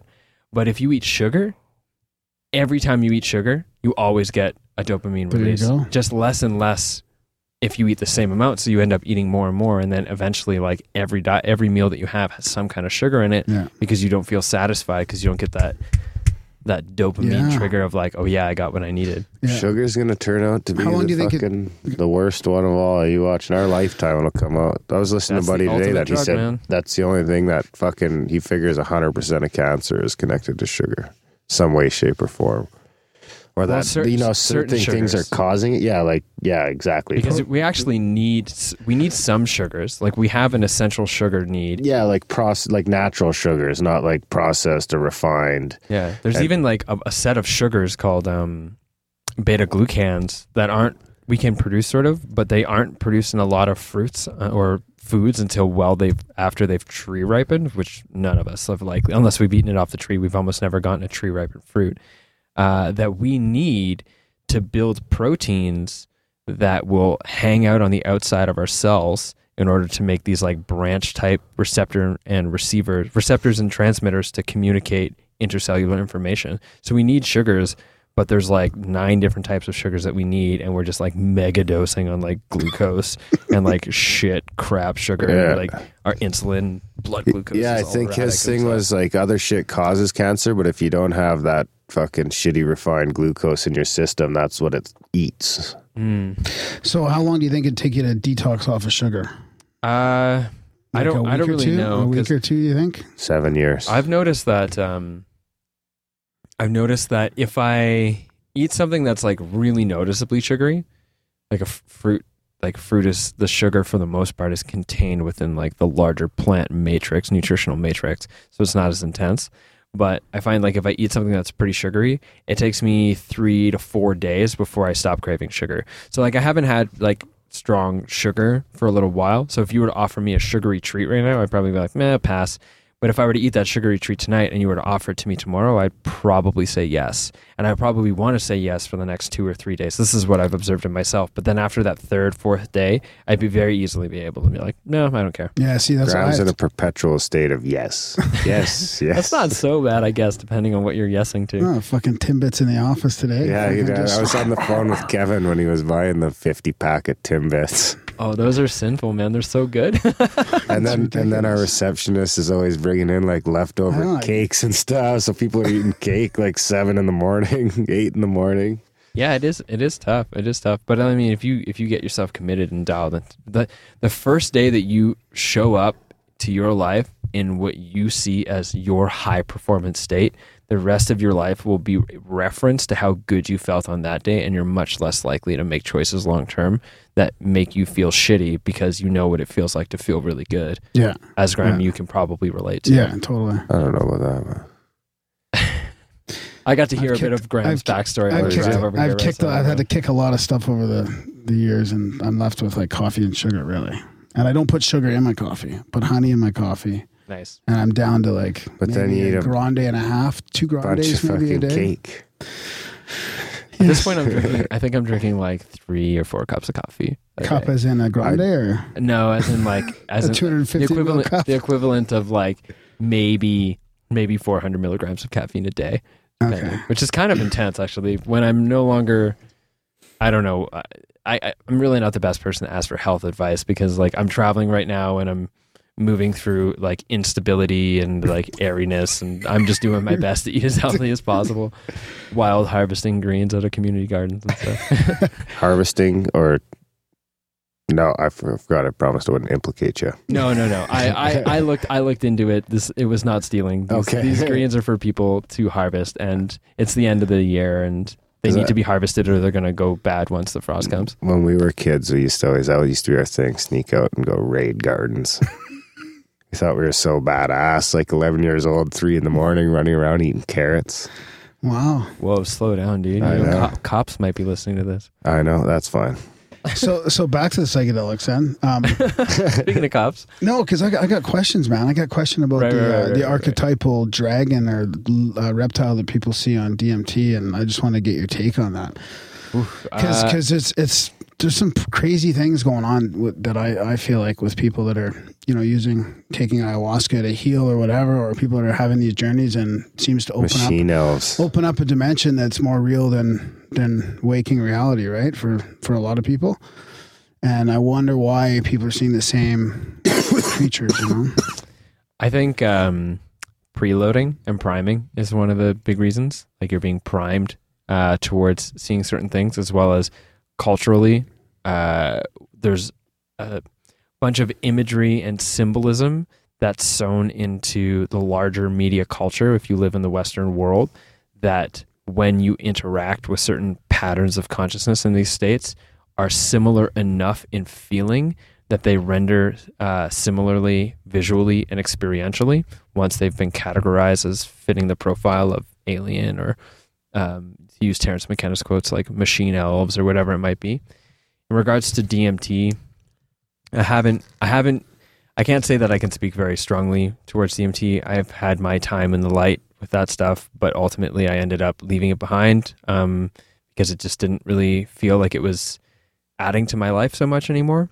And though I have had some positive experiences with it, I feel like for the most part, and this is also something that I agreed with when I read in Julian Palmer's book, Articulations, I mentioned earlier, is that the full blast-off experience tends to be too much for people. And you just can't really integrate very much out of it. And so you come back and you just have these wide-eyed ideas and visions. And I think a lot of people latch on to this construct that they create to explain this very seemingly unexplainable experience of interacting with various forms of consciousness, and then drawing together these stories about aliens and other dimensions and what have you. And I'm not convinced personally that there's other dimensions in that way, though I have had experiences of interacting with different archetypal forms of consciousness or patterns of consciousness that seem to exist on different levels.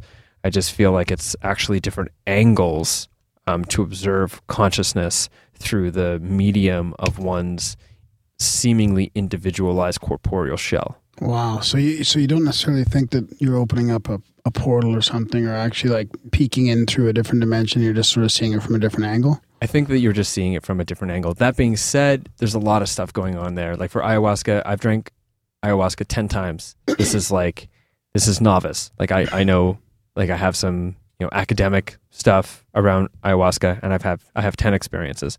This is almost nothing, right? So I can't really speak very much to it in regards to what that experience is. I can speak from my experience with other psychedelics and the way that I observed it. So there's a lot of room for me to grow in my own perspectives around that.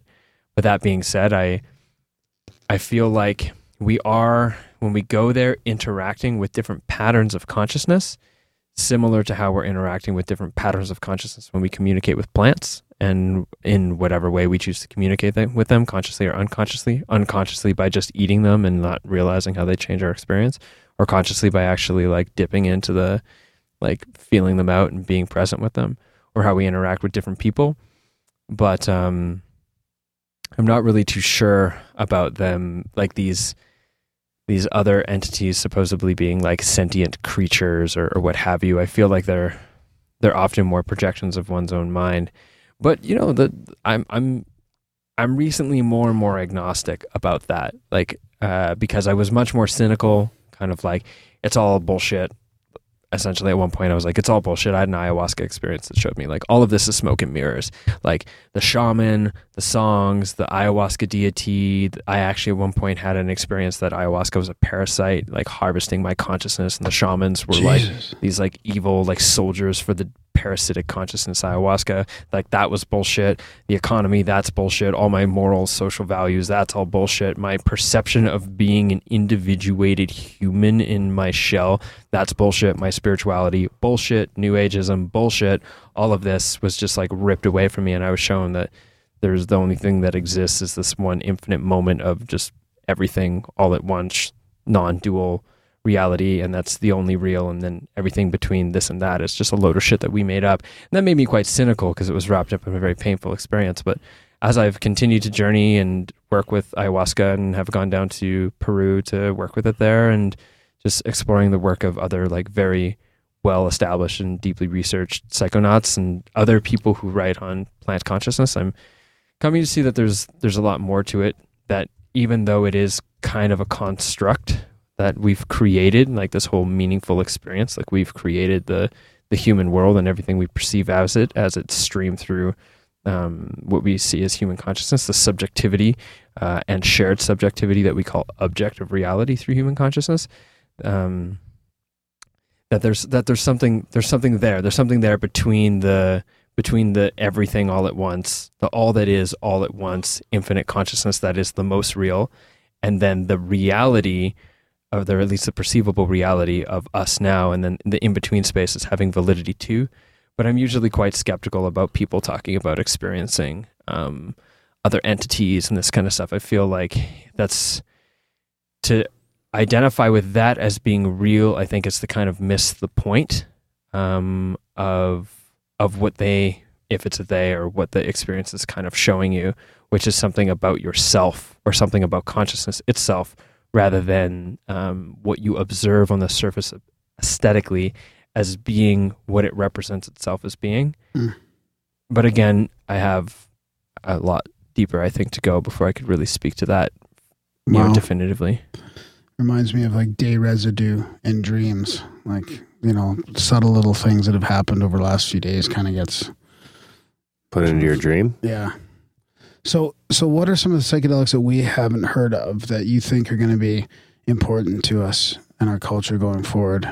Like, is there anything that you're kind of like on the leading edge of that you've experienced that aren't really kind of part of pop culture right now? Because ayahuasca's obviously taken off. It's like a exodus to Peru for this thing. Well, yeah, I actually think it's going to be psilocybin mushrooms. Wow, really? Yeah, when you look at what's happening right now in regards to the depression studies and stuff like that, right? Yeah, the clinical research is that we're likely to see ayahuasca and MDMA brought into clinical therapy within the Western world a lot sooner than anything else. On the underground, I mean, like the thing is that these things have been available since the dawn of the psychedelic culture in the 50s and 60s, but they haven't always picked up.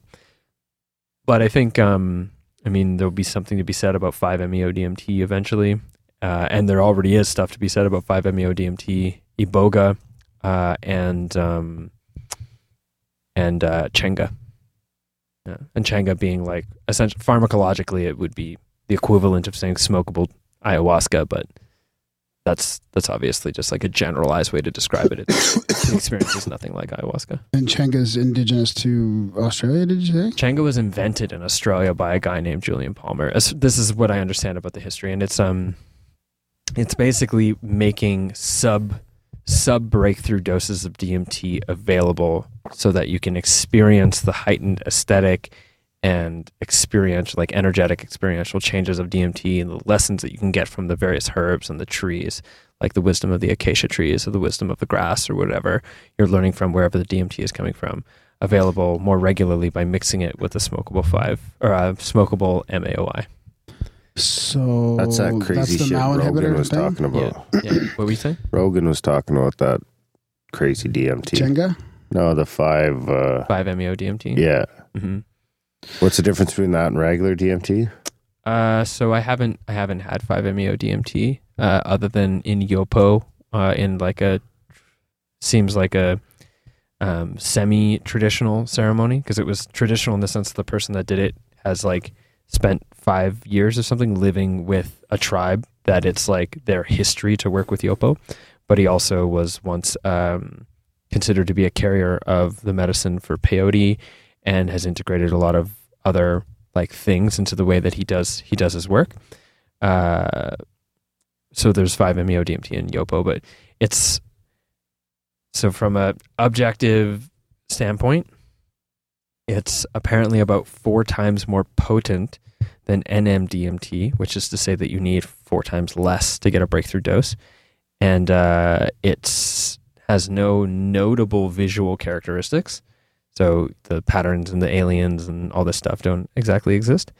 And from what I've heard about the experience, it's just like a complete dissolution into non-dual awareness rather than going into this, cosmic circus of colors and patterns and weird entities and all this stuff that actually it's just straight non-dual experience. As if merging your individuated, localized consciousness with the subjective experience of mind at large for just a moment. Huh. Fuck yeah. Oh, there you go. His eyes light up. What about microdosing? Have you experienced or played around with that at all?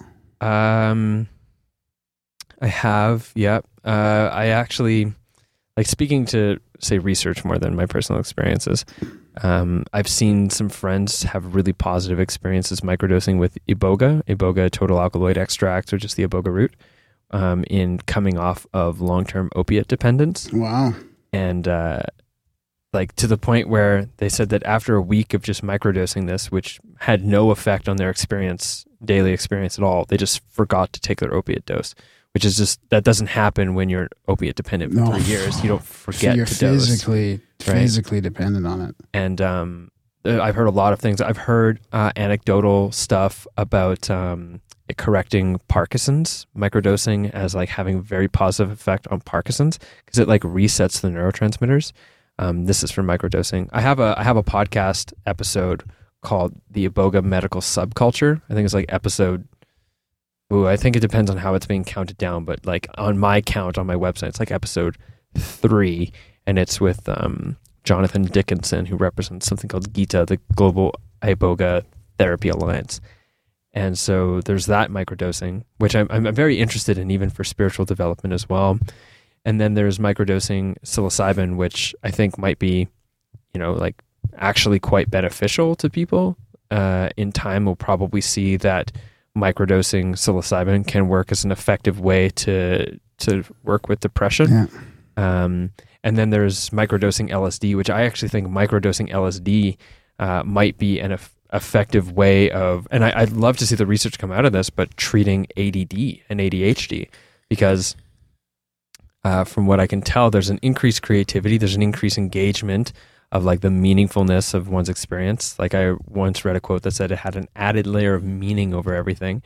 And I believe that the minimal dopamine interaction that is with the lysergic substances like LSD is modulating the dopamine system that allows for longer strands of attention, which is why, you can stare at something for absolutely ever and just like go into the, like if you're high on LSD, like literally go into its molecular structure just by looking at it for who knows how long, right? 5 seconds, 3 hours.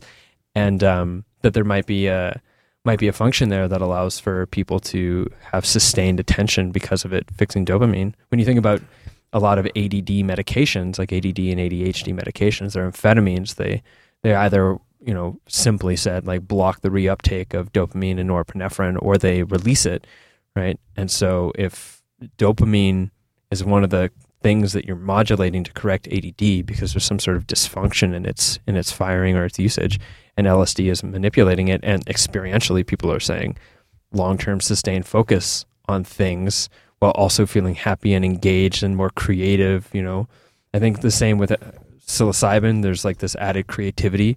We're talking about functional connectivity as a result of a flood dose of psilocybin.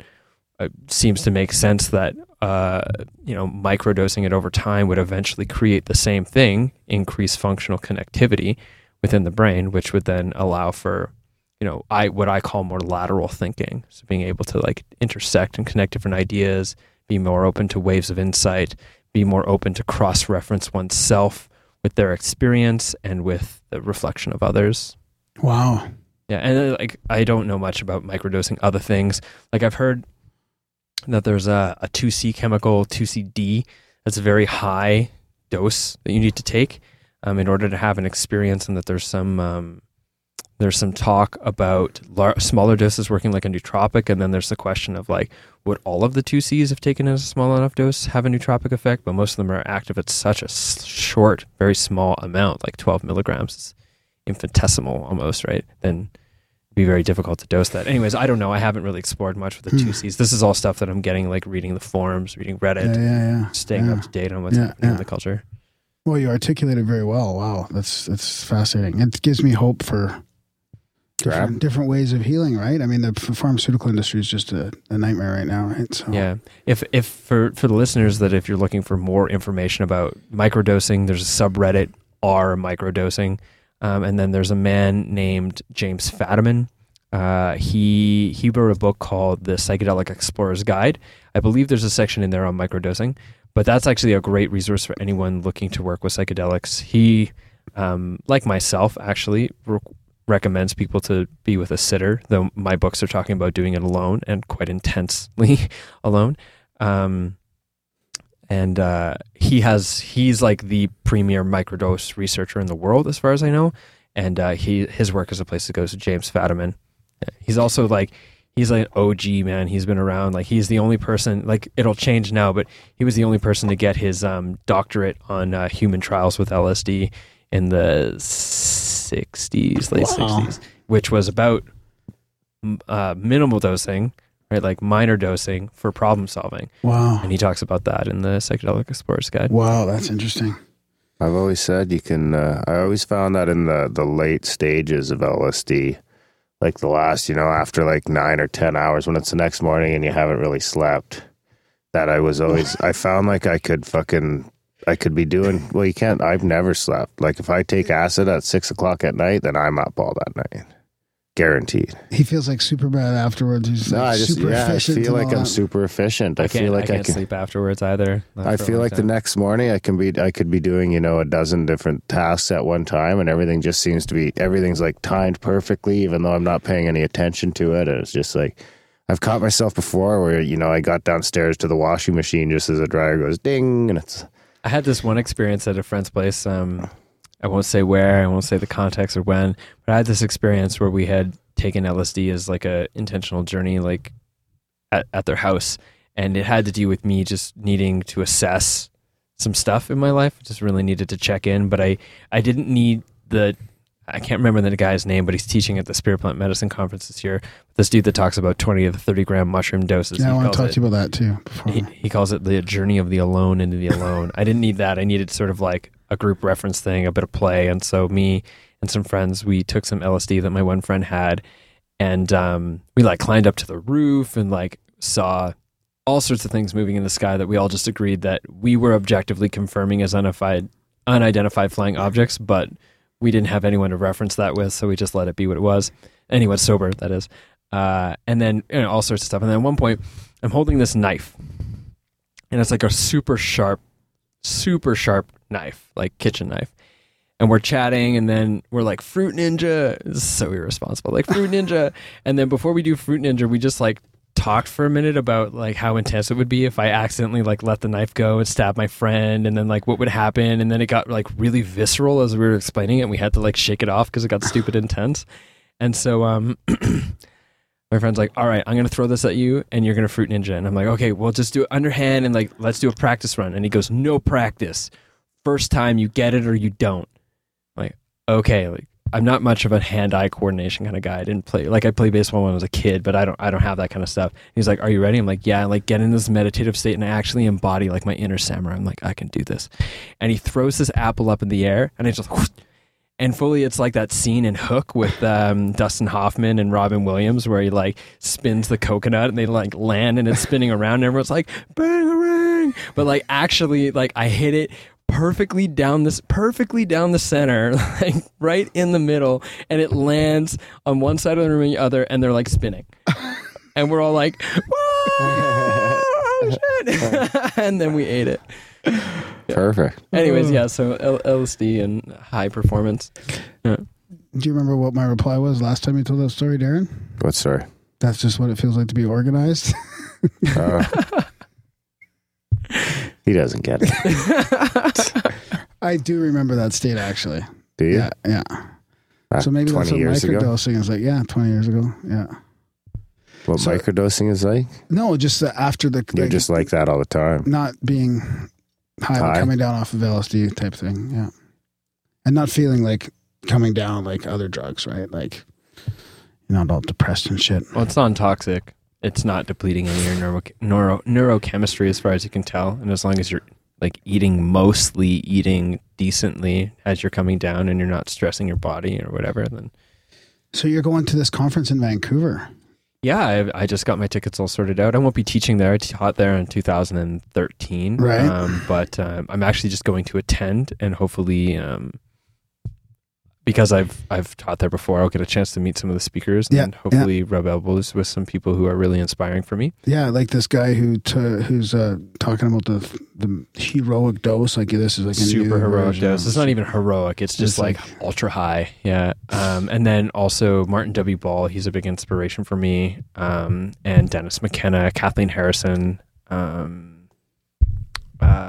Who else is going to be there? Spirit Plant Medicine. McKenna's going? Yeah. Dennis McKenna, yeah. When's that? Spirit Plant October Medicine 24th. Conference.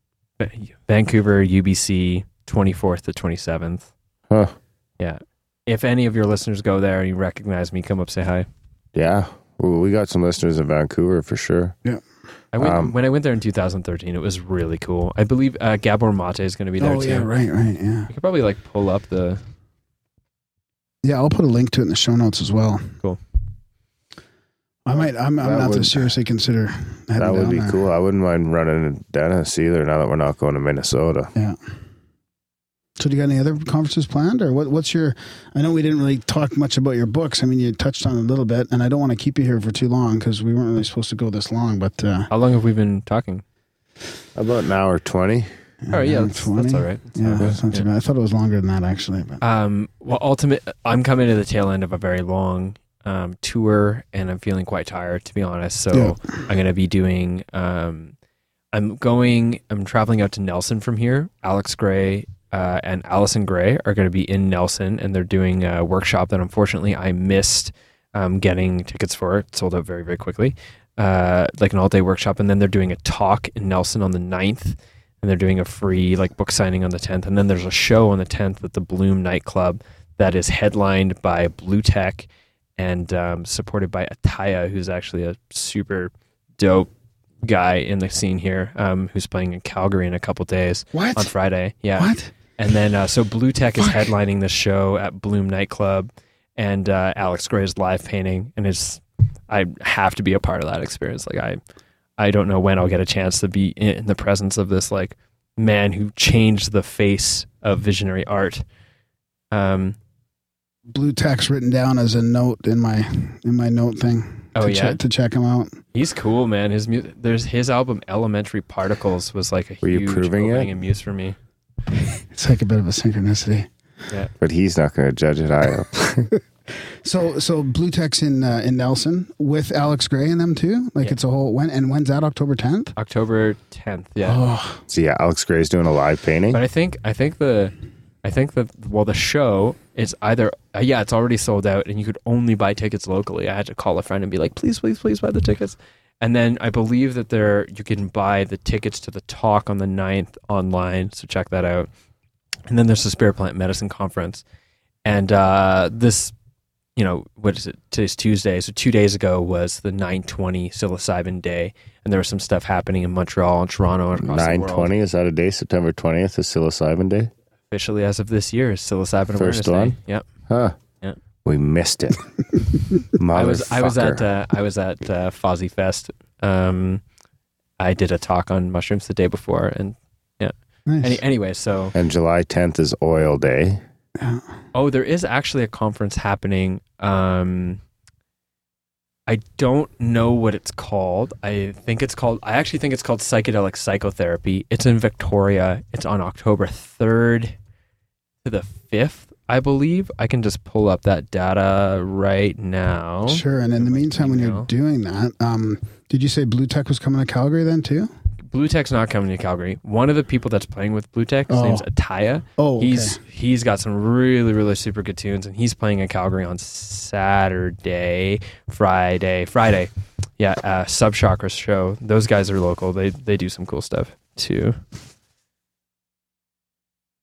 Man, that Alex Gray thing will be cool. Wonder, you must have to be fucked up to go do psychedelic art. Like, do you paint some of it not fucking tripping out and some of it tripping out, or? Yeah, you probably had to experiment with your creativity in many different ways. Like, how do you paint in such a way that when I'm tripping out and I look at it, I'm just fucking mesmerized? Well, I think he attributes LSD to some of his earlier breakthroughs, but from what I understand now, he talks about it just becoming an altered state of consciousness that he just accesses now through his art. Okay, I believe that it is called the event in Victoria, October 2nd to 3rd. It's called Psychedelic Psychotherapy. You can check it out, psychedelicpsychotherapy.com. Or sorry, psychedelicpsychotherapy.ca. Okay, cool. I'll put that in the notes as well. Maybe is it the 2nd to the 3rd? Anyways, it might be whatever that weekend is when it is. Or it's the 3rd and 4th. Yeah, it's the 2nd and 3rd, 2015. Isn't the 2nd a Friday? Yeah, Friday, Saturday, maybe. Yeah, I'll look that up. I got dinner that night, so. Yeah, it seems to be hosted or supported by Maps Canada, Floathouse. Anyways, yeah, that one looks like it'd be really cool. Unfortunately, I won't be able to make it out to that just because I'm actually playing a show here in Calgary for like opening for Alicia and Starkly, which is like I also DJ music. Oh, sweet, really? Oh. Yeah. Where's that at? I don't know at this moment, but I can find out for very shortly. Because of course, like I would totally be stoked if a bunch of your listeners were like, "Yeah, we should go to this show," and like watch the psychedelic author play super tripped out psychedelic music. You should send us some music and we'll use it in this episode. Yeah, that's a good idea. You could actually check out the soundtrack to my book and use it in the episode. Oh, Perfect. for sure, Yeah, so you can go to truelightofdarkness.com and there'll be a link to soundtrack, and there's 7 tracks there. 5 tracks? 6 tracks? Perfect. Several Okay, tracks. cool. Yeah, Several tracks we use from that. really I like it. psychedelic Lots of producers. musicians lately. Yeah. So do you want to touch on your books quickly so people know a little bit more, or just a little brief summary? Yeah, so the 2 books that you have out front, Decomposing the Shadow and The True Light of Darkness, they kind of represent like the left and right of this model. So, of course, one was written first, another one was written after, but instead of it being 1 and 2, first and second, it's more like left and right, yin and yang. So Decomposing the Shadow presents the perceivably objective academic essay style model, like the psychology of psilocybin, our emotions, the self, this kind of thing, and runs down basically the model that I constructed for how and why psilocybin can help us move through the dark side of ourselves and into the positive light and into what I call psychospiritual maturity through a process I call emotive psychosynthesis. All of this is explained in the book, talking about acute and chronic fear and emotional repression and societal repression and conditioning and all this stuff, in the sense of it being like an academic, maybe not academic, but like essay style book. And then, so the yang, directive, and then the True Light of Darkness, which is the newest one, comes at the same, we'll say like it's the same hologram, same holographic platform, but at a different angle. So it's like the yin, the receptive, it's storytelling. So if the Decomposing the Shadow is like the dry model, then the True Light of Darkness is like the living reality, and it follows 3 of my own experiences working with mushrooms that are particularly dark, and each one getting progressing in complexity and darkness, to the point where it's like the 3rd one is actually me in a place of acute depression, very upset, and taking a high dose and getting into a sensory isolation tank and really diving really, really deep. Wow. So yeah, I mean personally, like I wrote Decomposing the Shadow 3 years ago. I feel like it's quite a good book, but like we are our own biggest critics, and I really think the True Light of Darkness is much is better. I just think it's my writing quality has gotten much better. Obviously, the Decomposing the Shadow was my first book, came out of nowhere, being like I'm going to write a book, and did it, and now I'm on my 3rd one. I think True Light of Darkness is really something quite special. Wow. And actually, I got something for you guys. I just got to pull this up on my phone here, but I got a promo code that I made for your listeners. Nice. Very so cool. you guys, for listeners there, you can get a copy of True Light of Darkness, the ebook, for like 20% off. I mean, it's not very expensive as it is, but you can get still a few dollars off by going to bit.ly, which is like short link bit.ly/T, L,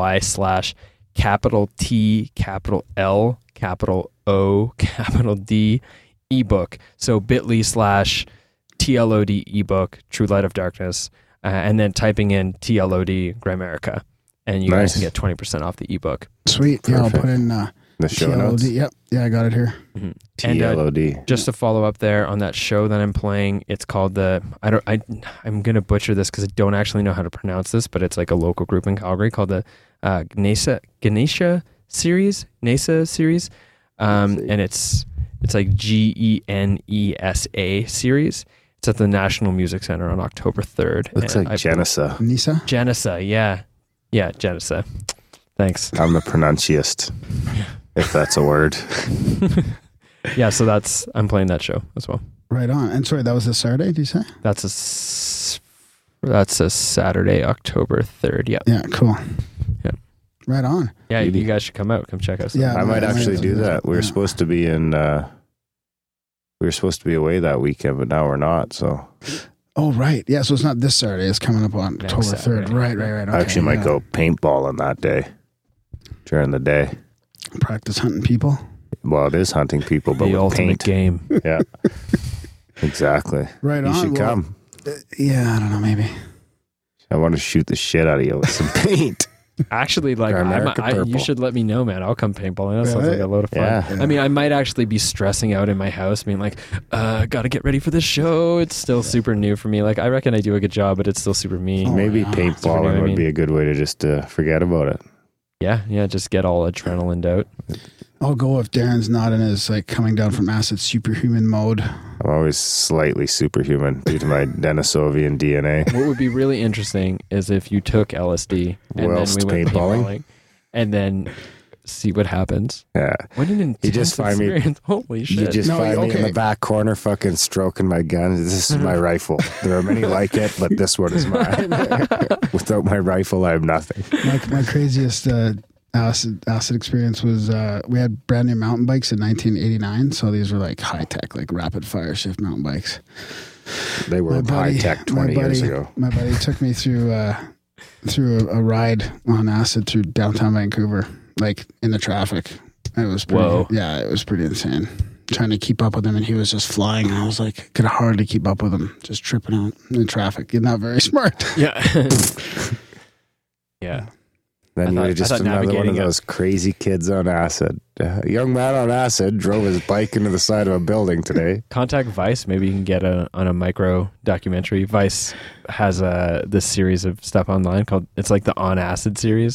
So Nice. it's like monster truck rallies on acid, dog show on acid, and they just like pick up a friend of theirs, and the whole gimmick is that they give their friend acid and then take them to things. Does and he know? And like interview them, like, document them throughout the course of it. Yeah, they know.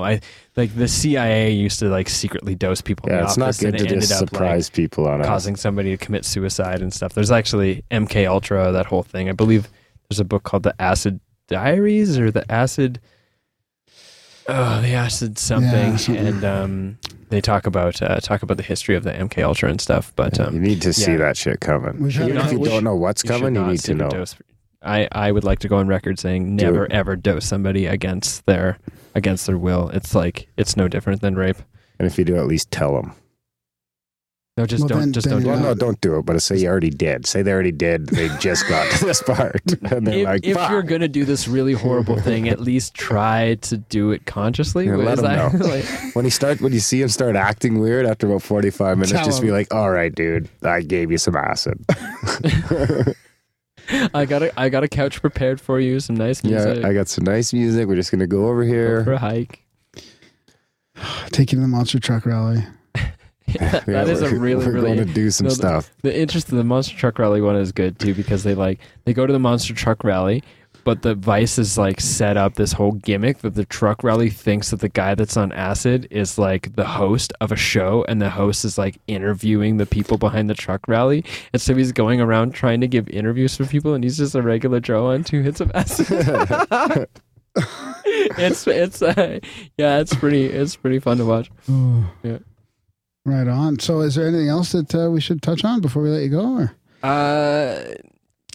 Yeah, I don't know. I actually kind of have to pee, so it might be a good time to close. Yeah, the show. yeah, let's shut I it down. think Yeah, Grams had to pee for a while. You is can it- tell when he gets all fidgety over there. Oh, for fuck's sakes! I have to pee too. It's okay. It's a great chat, though. I mean, all, thanks for coming in, and it's just fascinating. Yeah, totally. really, really good. Yeah, cheers for having me in. It's a cool studio. that you Yeah, have we'll here. have you back maybe after a half year, a year when your new book comes out. Maybe we can talk about your travels and the conferences and some of the shit you've been teaching. Yeah, I've been saving money, and we'll be I've been saving money and working up towards doing a little international travel, go meet some other people around the world, do some other types of study, and just see if I can expand my knowledge base for the next book. Yeah, that's great. Wow. Yeah. Well, thanks a Looking lot. forward to it. Yeah. But before we sort of sign off, I'd maybe like to give out my links so people can connect with Absolutely. me online. Yep. So for everyone listening, if you want to check out basically anything that I do, it's all streamlined through jameswjesso.com, which I'm sure will be in the show notes as I see Graham typing it in. Yep.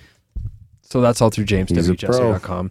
My new book is The True Light of Darkness. You can find it on the website I just mentioned, or truelightofdarkness.com. My other book, Decomposing the Shadow, decomposingtheshadow.com. But it's all streamlined through jameswjesso.com. Instagram and Twitter at jameswjesso. My podcast at Mind Radio, ATTMIND Radio. Check me out. I have some cool Cool stuff coming up. The next guy I'm going to be interviewing specializes in researching sexual experiences while high on psychedelics and like the metaphysics behind how that all works and what it manifests and stuff. So I'm really excited to get him on the show. Wow. Yeah, that's interesting. Excellent. Right on. It's been great. Thanks. Yeah, cheers, guys. Yeah, thanks for coming. And remember, don't dose your friends. To scramble the typical signal of my waking state consciousness in order to garner a new perspective on myself and the nature of mind through looking at it from a different angle. Every human culture, we had visionary plant use and altered states of consciousness embedded in the society of every culture. And look at us now. We're fucked up. We are a fucked up civilization. We've done some cool shit, but we are fucked up.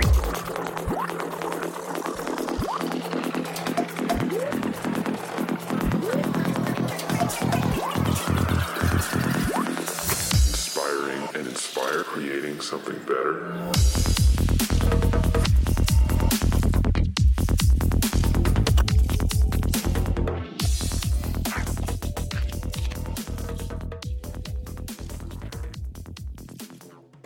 And welcome back to the Grimerica Show. It was our chat with James Jesso. Yeah, that was a good one. I love that. Yeah. I love learning Talk about about anything, I feel like I've been learning a lot about food and stuff like that, listening to podcasts and having people like him in here.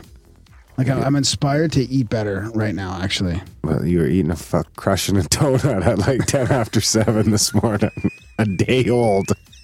Hey, I put half it in the garbage.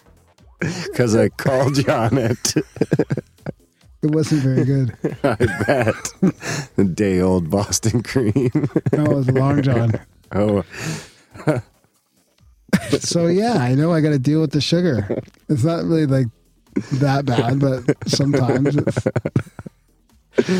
So I pick up James to drive him to the studio, and he's got a paper bag full of fresh vegetables from the local community market. I'm like, now that's what I should be doing. Yeah. You know? And meanwhile, it's too bad. You know, I could eat a lot more celery if Cheese Whiz wasn't plastic.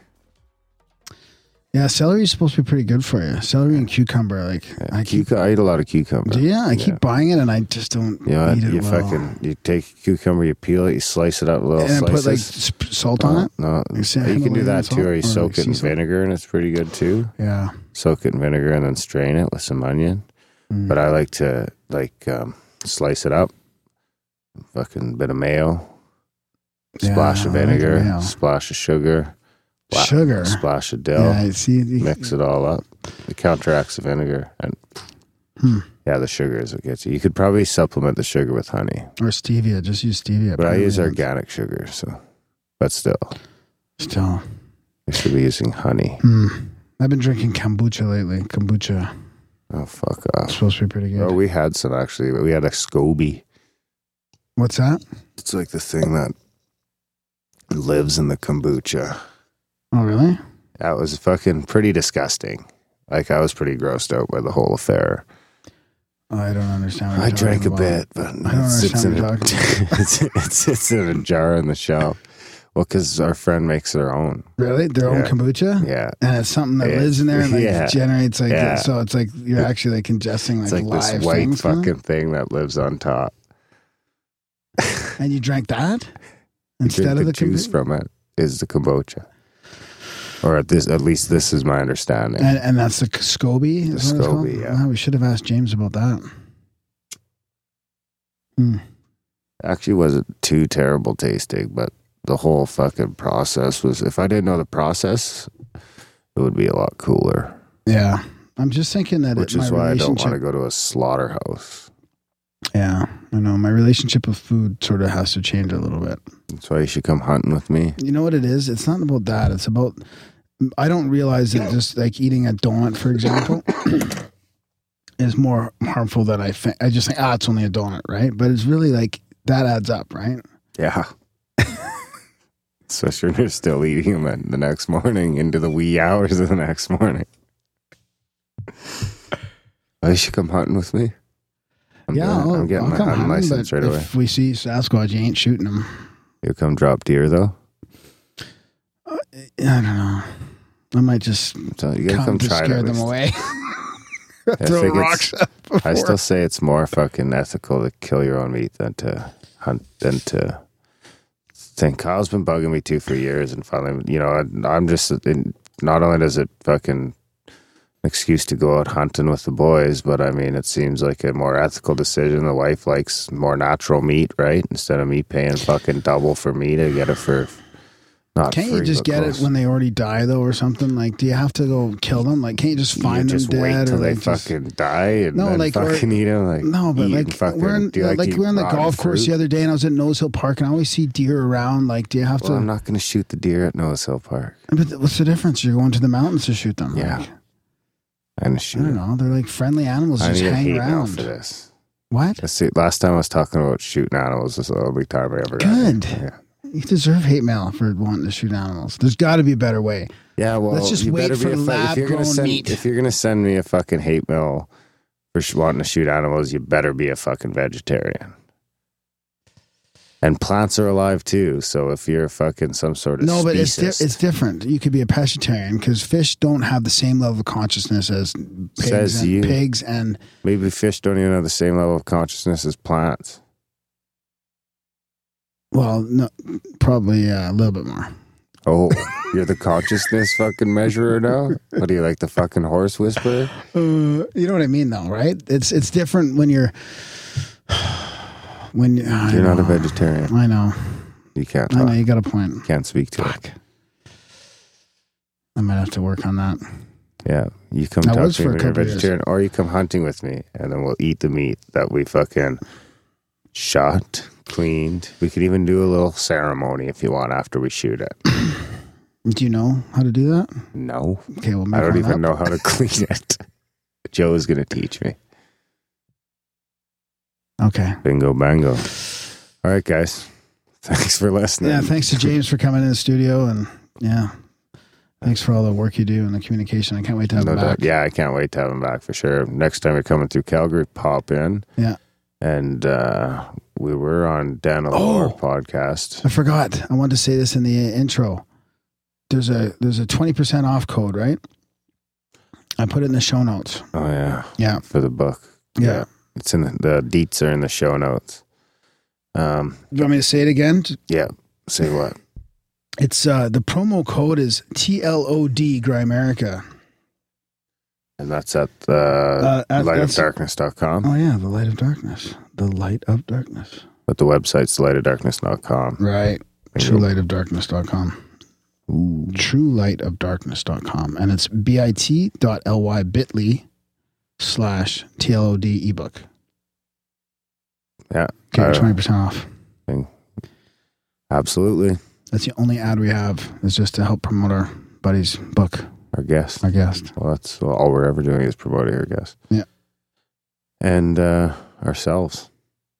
So head on over to grimerica.ca/support. Help out the show. Winter's coming. Sign up your friends for the newsletter. And help us buy a heater. Help us buy a heater. And spam Graham. Send him some stories. Let's try and bury him. Review the show. And we'll see you guys next week.